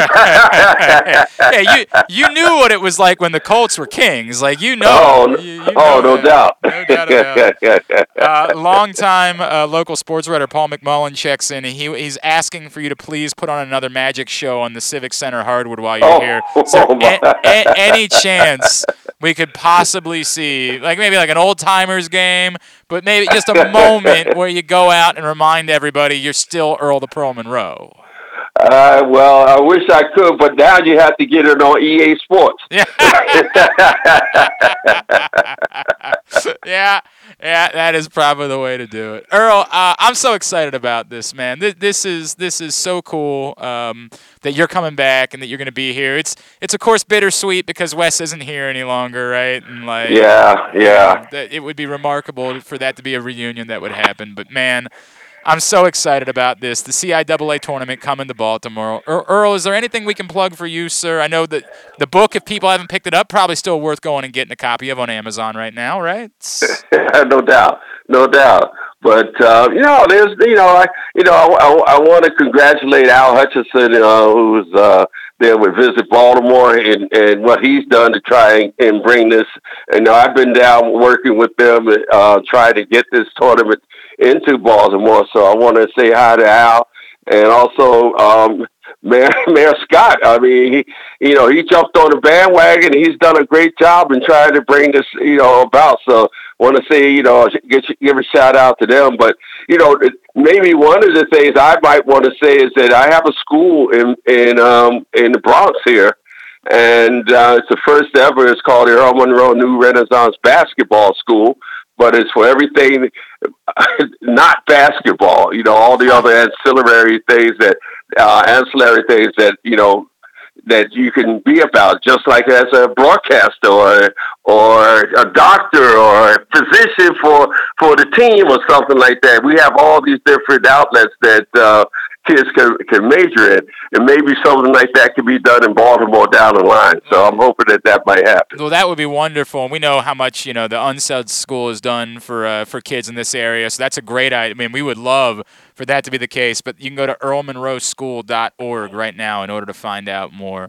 Earl the Pearl Monroe, it's always a thrill every time we get to chat with you, sir. Thank you for taking a couple of minutes. Look forward to seeing you here in town in just a little bit more than a month, all right? Well, thank you. It's always a pleasure to be back in Baltimore, as we call it, B-more. I love it. I love it. Love it, man. Thank you, Earl. All right. Be well. Earl the Pearl. Obviously an icon, an absolute icon in the sport of basketball. And very cool that he's coming back with Bobby Dandridge for an event surrounding the CIAA tournament. I found out the great DJ Kool is doing an event at Rams Head Live during the CIAA. And it led me to a really unfortunate discovery yesterday, Paul, which is, we had Don McLean on celebrating one of the great songs in music history yesterday, of course, American Pie turning 50 years old. DJ Kool, I would say if American Pie is 1, Let Me Clear My Throat has got to be number 2. I literally just cleared my throat right before you said that. How about that? You do that a lot. Let Me Clear My Throat is a moment in music that means something to people of a certain age that it's very difficult to describe because it's not really a song. It's a vibe is really what it is. Mm-hmm. There's no real verse or it's just kind of a bass line and then a DJ yelling out, "Let me clear my throat." I mean, that's all it is. And yet it touches us in a way that I can't possibly describe. So I said yesterday, I am so excited about DJ Kool, who's actually from D.C. And it's weird that I've never interacted with DJ Kool before. I just never have, particularly considering how much this song, quote unquote, meant to me in my life. It was an eternal party anthem. It was you're having a good time. It doesn't even matter what he's yelling out. I think there were 3 different versions at one point that existed. That if you had a different CD, like if you had Ultimate Dance Party 1997, there was one version. If you had Jock Jams Volume 5, you had a different version of the song. Like you Let had me close my gate. I don't think it was that. No, I don't think it was that. But it was all like I think there were like weird parts. Like now's the part for the ladies, and like it wasn't a song. It was just a thing that existed, and it was so beautiful. It was just such a moment in time that you could put on, and everyone would have a good time, and everybody would be dancing, they'd be into it, and they'd all yell out, "Let me clear my throat" together because it was just this vibe. And I thought to myself, I know how much the song means to other people.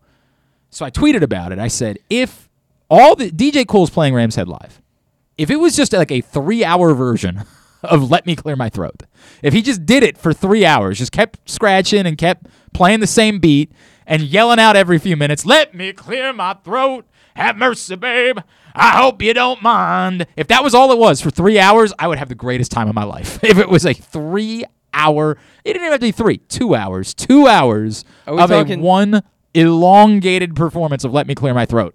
I would pay, there's no dollar amount I wouldn't pay to experience that at Rams Head Live. 3 hours of that sober Glenn. Yes. It's the moment. It's the feel. It's joy.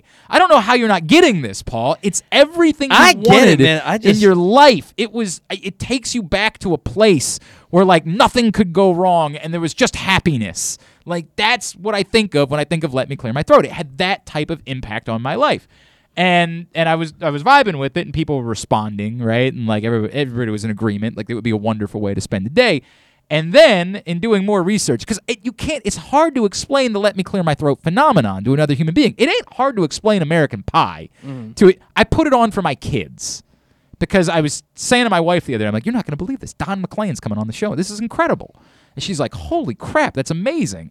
And the kids were like, why do you care? And we just started singing it, like because that's what you do, right? And the kids got it. They understood. By the end of the first time they'd ever heard it, they too were singing along, driving their Chevy to the levee, right? It's not hard to explain to a human being of any age why American Pie is such a significant piece of Americana. It is far more difficult to explain to if Zach Goodman was sitting here, I have no idea how I would be able to explain why Let Me Clear My Throat is such an important moment for people of a certain age. I couldn't possibly explain it. There's no powerful hook. How would I go about explaining the phenomenon that is Let Me Clear My Throat to a young person? But yet, for people of a certain age, it's powerful. It means everything. It's just unbridled joy that comes to mind when you think of that song. So I wanted to do some research. How did this ever become a thing, right? Like, why was Let Me Clear My Throat a cultural touchstone? Why is that the case? So I went and I did a little research, and I learned the single most disgusting thing that I could have ever learned yesterday. Let Me Clear My Throat never went platinum. It only went gold. And I'm going to be honest with you, I've never been more ashamed to be American. That is a stain on our society that Let Me Clear My Throat never was certified platinum. It is disgusting. How many people feel about that song the way that you do, though? No, I can't believe you. You're showing your ass right now, Paul. Like, you are showing your ass. No, in I'm this not. moment. I'm playing devil's advocate. No, you are showing your ass. Let Me Clear My Throat. I love the song. It's a jam. Let Me Clear My Throat was a movement. It was B1027 on a Friday night. You didn't know what it was, but you wanted to move in. Like, you wanted to live in the moment. This is what we know. Let Me Clear My Throat is a song by American hip-hop artist DJ Kool. It was released in April 1996 as the third and final single from his album. Name another DJ Kool single, by the way. Album of the same name. It was recorded live at the Bahama Bay Club in Philadelphia. That's part of the absurdity of this. The Bahama Bay Club in Philadelphia. It was just a guy scratching a DJ working a club in Philadelphia, and it just turned into this thing. It wasn't a thing. It wasn't. They didn't go into the studio and say, let's lay down a track. He was just hanging out on a Saturday night at a club in Philly, and all of a sudden he turned in the greatest musical moment of a decade. Name anything in the 90s more important than Let Me Clear My Throat. Anything. It sure is. I'll tell you what it ain't. It ain't Nirvana. Y'all have tried to remember that in a way because Kurt Cobain died. Nirvana was fine. Some moments that were great. Kurt Cobain was murdered. No, he wasn't. He was murdered. No, he killed himself, man. He was murdered. Oh, Jesus Christ. Oh, you're a conspiracy theorist. Okay, I didn't realize that was the bit that you were doing. I firmly believe Courtney Cox hired somebody to murder. Definitely wasn't Courtney Cox. Not Courtney Cox. Definitely wasn't. Definitely was not Courtney Cox. Courtney Love. Yes, Courtney Love. I was talking about Courtney Cox last night with the wife. I'm sorry. You guys talk about friends a lot. Like, do you have other? Like, no, actually, it wasn't with the wife. It was somebody at work. What happens when you guys run out of friends things to talk about? Do you just sit there in silence for hours? I don't think you understand fully how much my wife loves that show. Jesus. The most popular version, and then it goes into the versions. The most popular version of the song is the one recorded live at Bahama Bay. There are other versions. I'm telling you. At the time, in the late 1990s, there were like 8 different dance party compilation CDs that were being put out every year. And if you bought them, this song was on 3 different ones, and it was all 3 different versions of the song, but it was all the same thing. Hey, ladies, if you got a job and you ain't need no man, make some noise. Ah! And you would do it at a party, and I was like 15 years old, and I could feel it. Like somehow, like a middle school. I don't think it was a middle school, but around I was a freshman in high school, and they would put that song on at a dance, and we would pretend like we associated with these people that were talking about not needing no man. We were 14 years old. It was a moment, and it was never certified platinum, and we should all be ashamed. It's the single worst thing I've ever learned about this country. How many of the song have been sold? How many? I don't know. Is it close enough that Glenn Clark could get a loan? Oh, could I singularly take it from gold to platinum? All I know is it's to be certified gold, you have to have sold 600,000. And to be certified copies. platinum, you have to have sold a million. Right. So it's somewhere between 600,000 or a million, but they don't have like the actual number listed. And I know that now in like this new world, they count, like if you play it on Spotify, it counts as like, I don't know, a third of a sale or something like that. Like there's a certain number of times it needs to be played on Spotify. Do you have Spotify? Do you pay for that? Of course I pay for. Imagine having access to the entire history of music and being like, I'm good. I'd rather not. Okay. So just go play it on a loop. Yeah, I've thought about that. It's something that I think it's important enough that you could do that for 3 hours yourself. You could just go to a park and play it for 3 hours. The first 2, if you search DJ Kool, the first 2 are 2 different versions of Let Me Clear My Throat. And I'm also going to guess this is what screwed him in getting platinum, is there's not just one version that people were buying. I'm going to guess that screwed things up for Let Me Clear My Throat, which again is the most important song of a decade. Most important cultural moment of a decade, frankly. It's something, and we're going to need to get, I'm just putting you in charge, we need to get DJ Cool on before he comes to Baltimore for the CIAA tournament, because we need to talk about this. You know who else is coming to Baltimore? DJ Jazzy Jeff. We're definitely getting it. We need to get him on too. Nice. We need to go heavy on this, because this is. Can we get them? These in are my studio? people. I would like that a great deal, but I know it's still awkward for people right now, like being in studio. I understand that's a whole thing. I would prefer to have specifically DJ Cool. I would like for DJ Cool to come perform Let Me Clear My Throat live in studio. Get on that. Kyle never got me. I asked for one guest. I asked for two. Two guests ever. Kyle never got. The first one, I understand he got too famous again. It became a problem. I wanted to have Paul Bettany on the show, right? Then he became Vision, and then it was never going to happen again. I wanted him on to talk about the classic Wimbledon, of course, where he played the great Peter Colt, and I wanted to discuss that because I had a lot of questions about Peter Colt's rise from retirement to literally winning Wimbledon. He won the Wimbledon tournament, and I wanted to talk about that, and Kyle failed, and then he became too famous, and he couldn't do our show. The second one, Mark Morrison, because he's responsible for Return of the Mac. Oh, crap. I just realized Return of the Mac might be as important as Let Me Clear My Throat as far as 90 songs are concerned, and now I have a conundrum. I am dealing with... my brain just broke considering this and which one is more important, because they're both equally important. I asked for those two guests. They failed. Now, this is far easier than those two things. He's coming to Baltimore. He's going to be here. I could get him. I guarantee I could get if I put 2 ounces of effort into it, I could have DJ Cool on the show next week. But I'm going to assign it to you. It's your job. You get DJ Cool on the show. We need to talk about this. We need to talk about what a travesty it is. A travesty within pop culture that Let Me Clear My Throat was not certified platinum. I got to be honest with you, I care way more about that than I care about Maryland basketball, than I care about the work stoppage, or that I care about the idea of the Buccaneers perhaps winning another Super Bowl, right? Like, way more concerned about the Let Me Clear My Throat situation. Get on that, all right? That's an assignment. Okay. That's an assignment. It's not an ask. It's an assignment. And when does he come to Baltimore? February with the CIAA tournament. Okay. All right? Duh. Okay.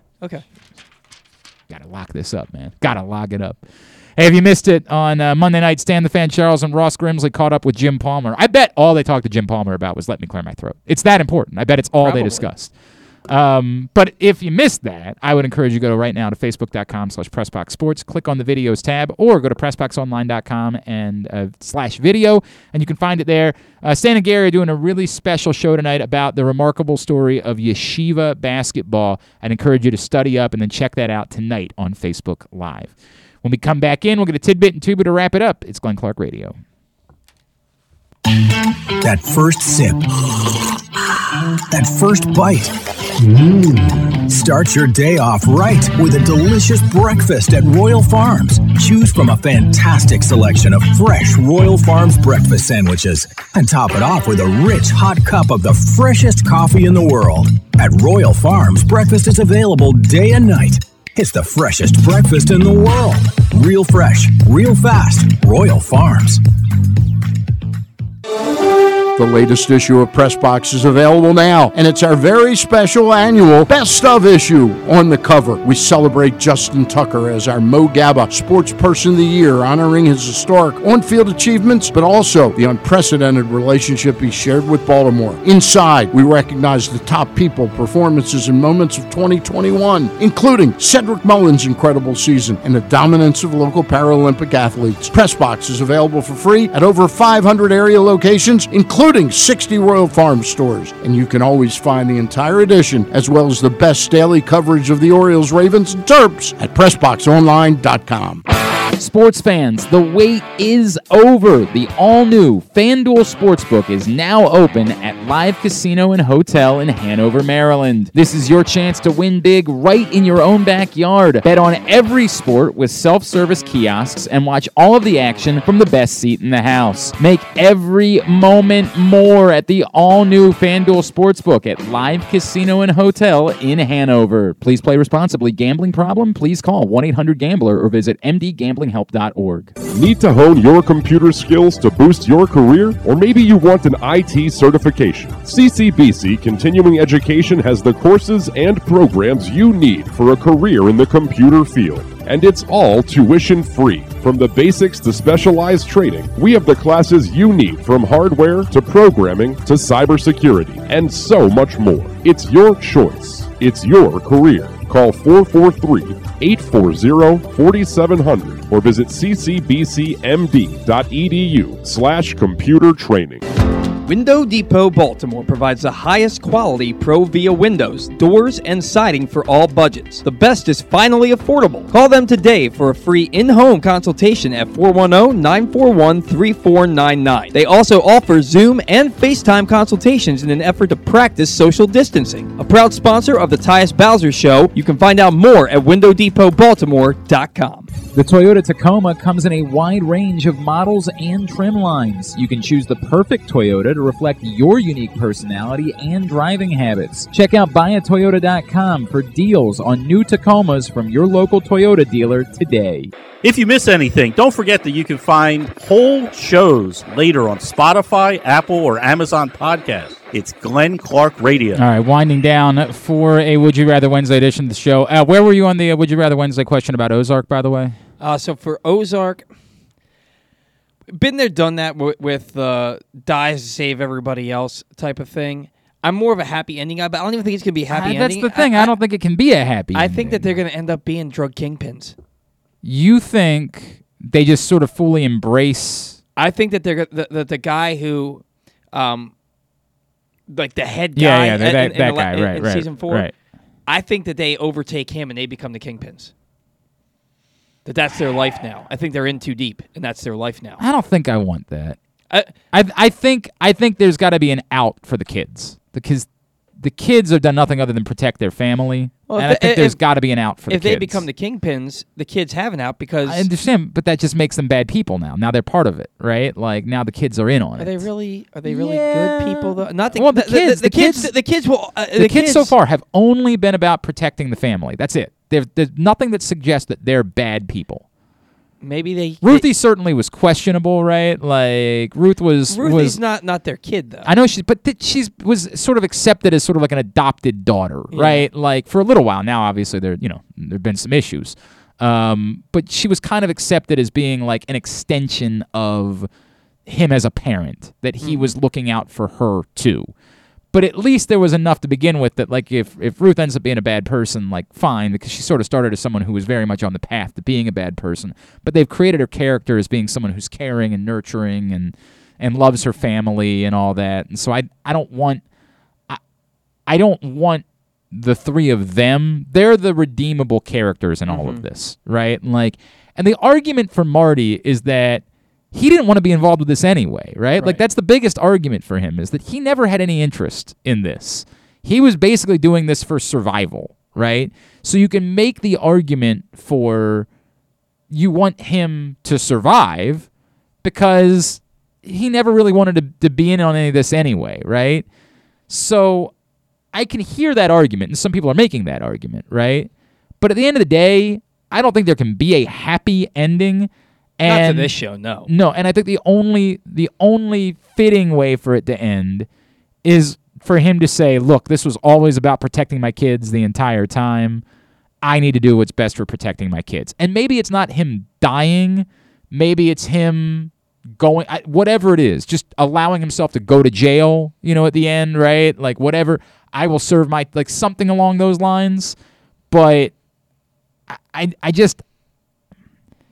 I think people have made way too much of the parallels between Ozark and Breaking Bad, and like, stupid Kyle was like, "Oh, I'm not going to watch Ozark because it can't be as good as Breaking Bad." I'm like, there are other shows, right? Yeah. Like, they didn't stop making comedies after Seinfeld; they made good ones. Seinfeld was mediocre. They made That's a take.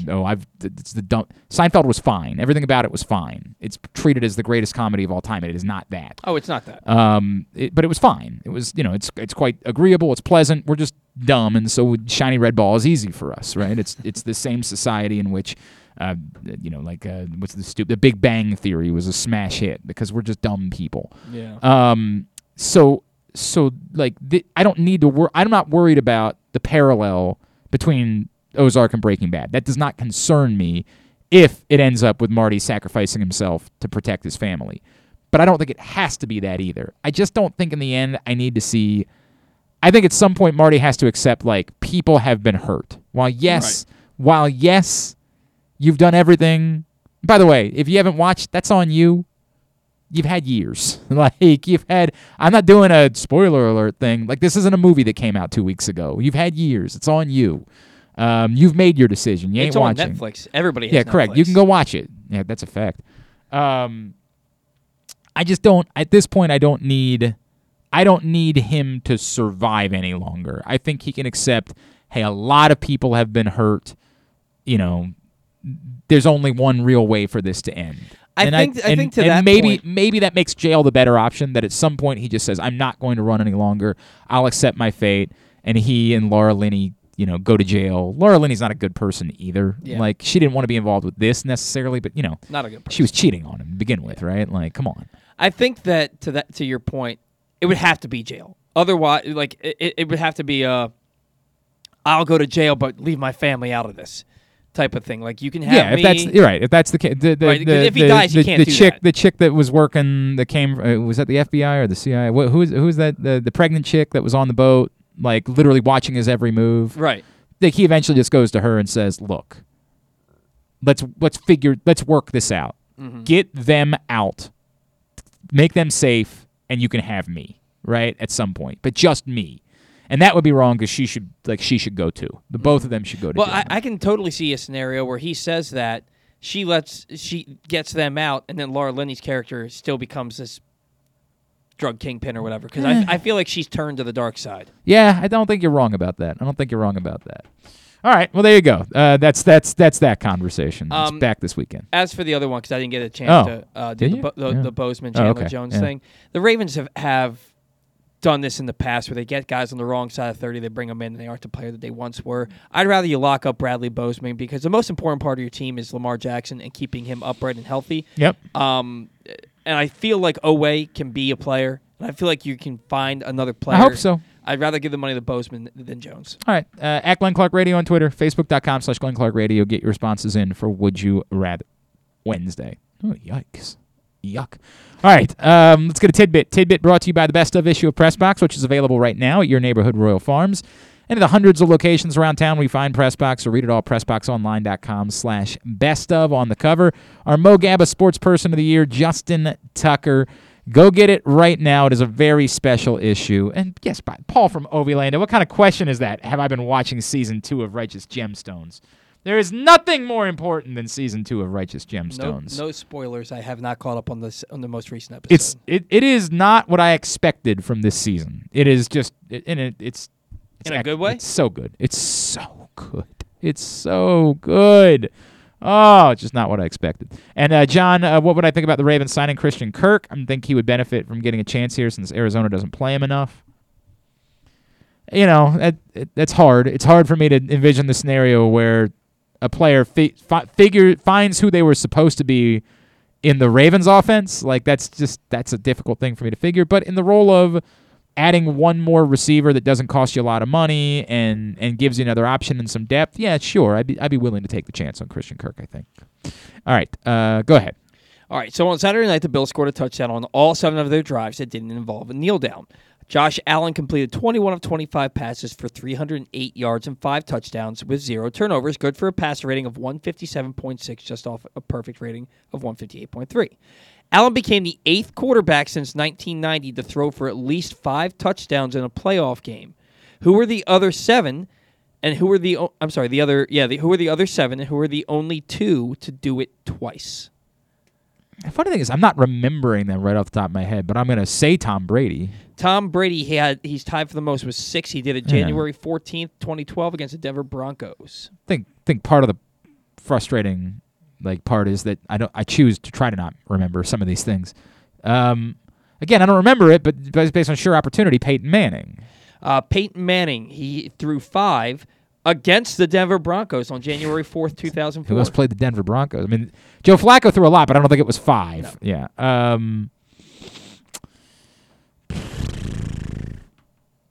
Kurt Warner. Kurt Warner, 5 on January 10th, 2010 Panthers? against the Green Bay Packers. The Packers and the and then kind of I do remember that being an ass kicking. He's one of the guys who did it twice. He did it January 10th, 2010 against the Packers, and he did it January 16th, 2000 against the Minnesota Vikings. I guess that must have been the NFC Championship game, right? Yeah. Okay. Drew Brees. No. Brett Favre. Nope. Patrick Mahomes. Patrick Mahomes is the other guy who did it twice. Okay. He did it this past week against Pittsburgh, 5 on I guess the that makes 16th sense. I didn't even think about it. 2022. It's so funny. I didn't even think about that. That's but why yeah, I left it sure. in there. And then January 12th, 2020, he did it against the Houston Texans. Threw for 5. So you have 3 left. 4 left. I'm sorry, 4 left. Since 1990? Since 1990. So it could be Troy Aikman? No. It could be Steve Young. Steve Young. I have a nasty little habit of forgetting Steve Young. He threw for 6 touchdowns in Super Bowl 29 against the San Diego Chargers. Oh, that's right. Yeah, that was a bludgeoning. Stan Humphries starting for the Chargers. Ben Roethlisberger. Ben Roethlisberger threw for 5 on January 14th, 2018 versus Jacksonville Jaguars. And how many more am I missing? 2. 1 you should get, 1 I'd be shocked. 1 I should get, 1 you'd be shocked. 1 I should get, 1 I should get. Aaron Rodgers? No. 1 I should get. I should get. That doesn't mean that they have to be closer to current. Right, I hear you, but Joe Montana? Joe Montana, Okay. 5 in Super Bowl 24 against the Denver Broncos. I did not realize that was past 1990. And then you said the other one I'm not going to get, or you don't think I'm going to get it. You could. Okay. But I'd be based on relevancy, but Rich Gannon. No. Trent Green. No. Relevancy to us. Based on relevancy to us. I think it was Randall Cunningham.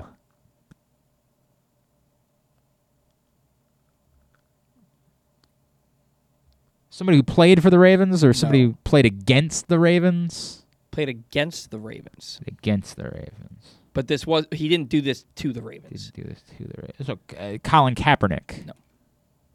Kerry Collins. Kerry Collins in that 41-0 bludgeoning Oh, to right, get the that's Giants right. into the Super Bowl. Threw for 5 That's right. touchdowns January 14th. It was against the 2001. Vikings, right? Against the Vikings. Got their asses absolutely handed to them. Wow. All right. Very good. Very good.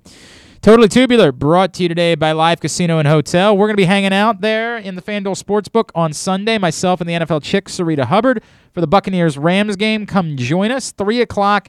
You can learn more about betting. You can experience the incredible atmosphere in the FanDuel Sportsbook with the 50 self-service kiosks, delicious food, all sorts of different options. They got tables. They've got reclining chairs. They've got sort of VIP service areas. You can go out and play other games, like they got Pop-A-Shot basketball, and they got skee ball and bowling. And then, you're not that far away from going out and playing slots or card games either. Live Casino Hotel this Sunday. We're going to see you for that first game at 3 o'clock. It'll be myself and the NFL chick, Sarita Hubbard, hanging out with you there. Here's what's coming up tonight, totally tubular-wise. ESPN 3 for Albany and UMBC at 7. ESPN Plus for Lehigh Navy at 7 and BU Loyola at 7. Big Ten hoops tonight, Iowa Rutgers, 8:30 on Big Ten Network. ESPN 2 for coverage of the Australian Open features a good one, Taylor Fritz and Francis Tiafoe. Maryland's own Francis Tiafoe against Taylor Fritz, another American, tonight in Melbourne. The rest of the college basketball, find at GlennClarkRadio.com. Nets Wizards at 7 on NBC Sports Washington. ESPN's got Hornets Celtics at 7:30, Clippers Nuggets at 10. TNT Maple Leafs Rangers at 7:30, Avalanche Ducks at 10. USA Network for Leicester City and Tottenham Hotspur at 2:30, and TBS for AEW Dynamite at 8. Some non-sports highlights. On CBS tonight at 8, The Price is Right at night. On ABC, the Goldbergs at 8, the Wonder Years at 8:30, the Connors at 9, and Home Economics at 9:30.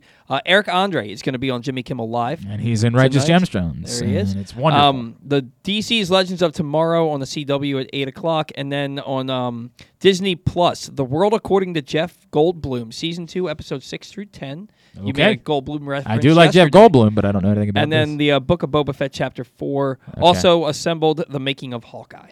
Okay, very good.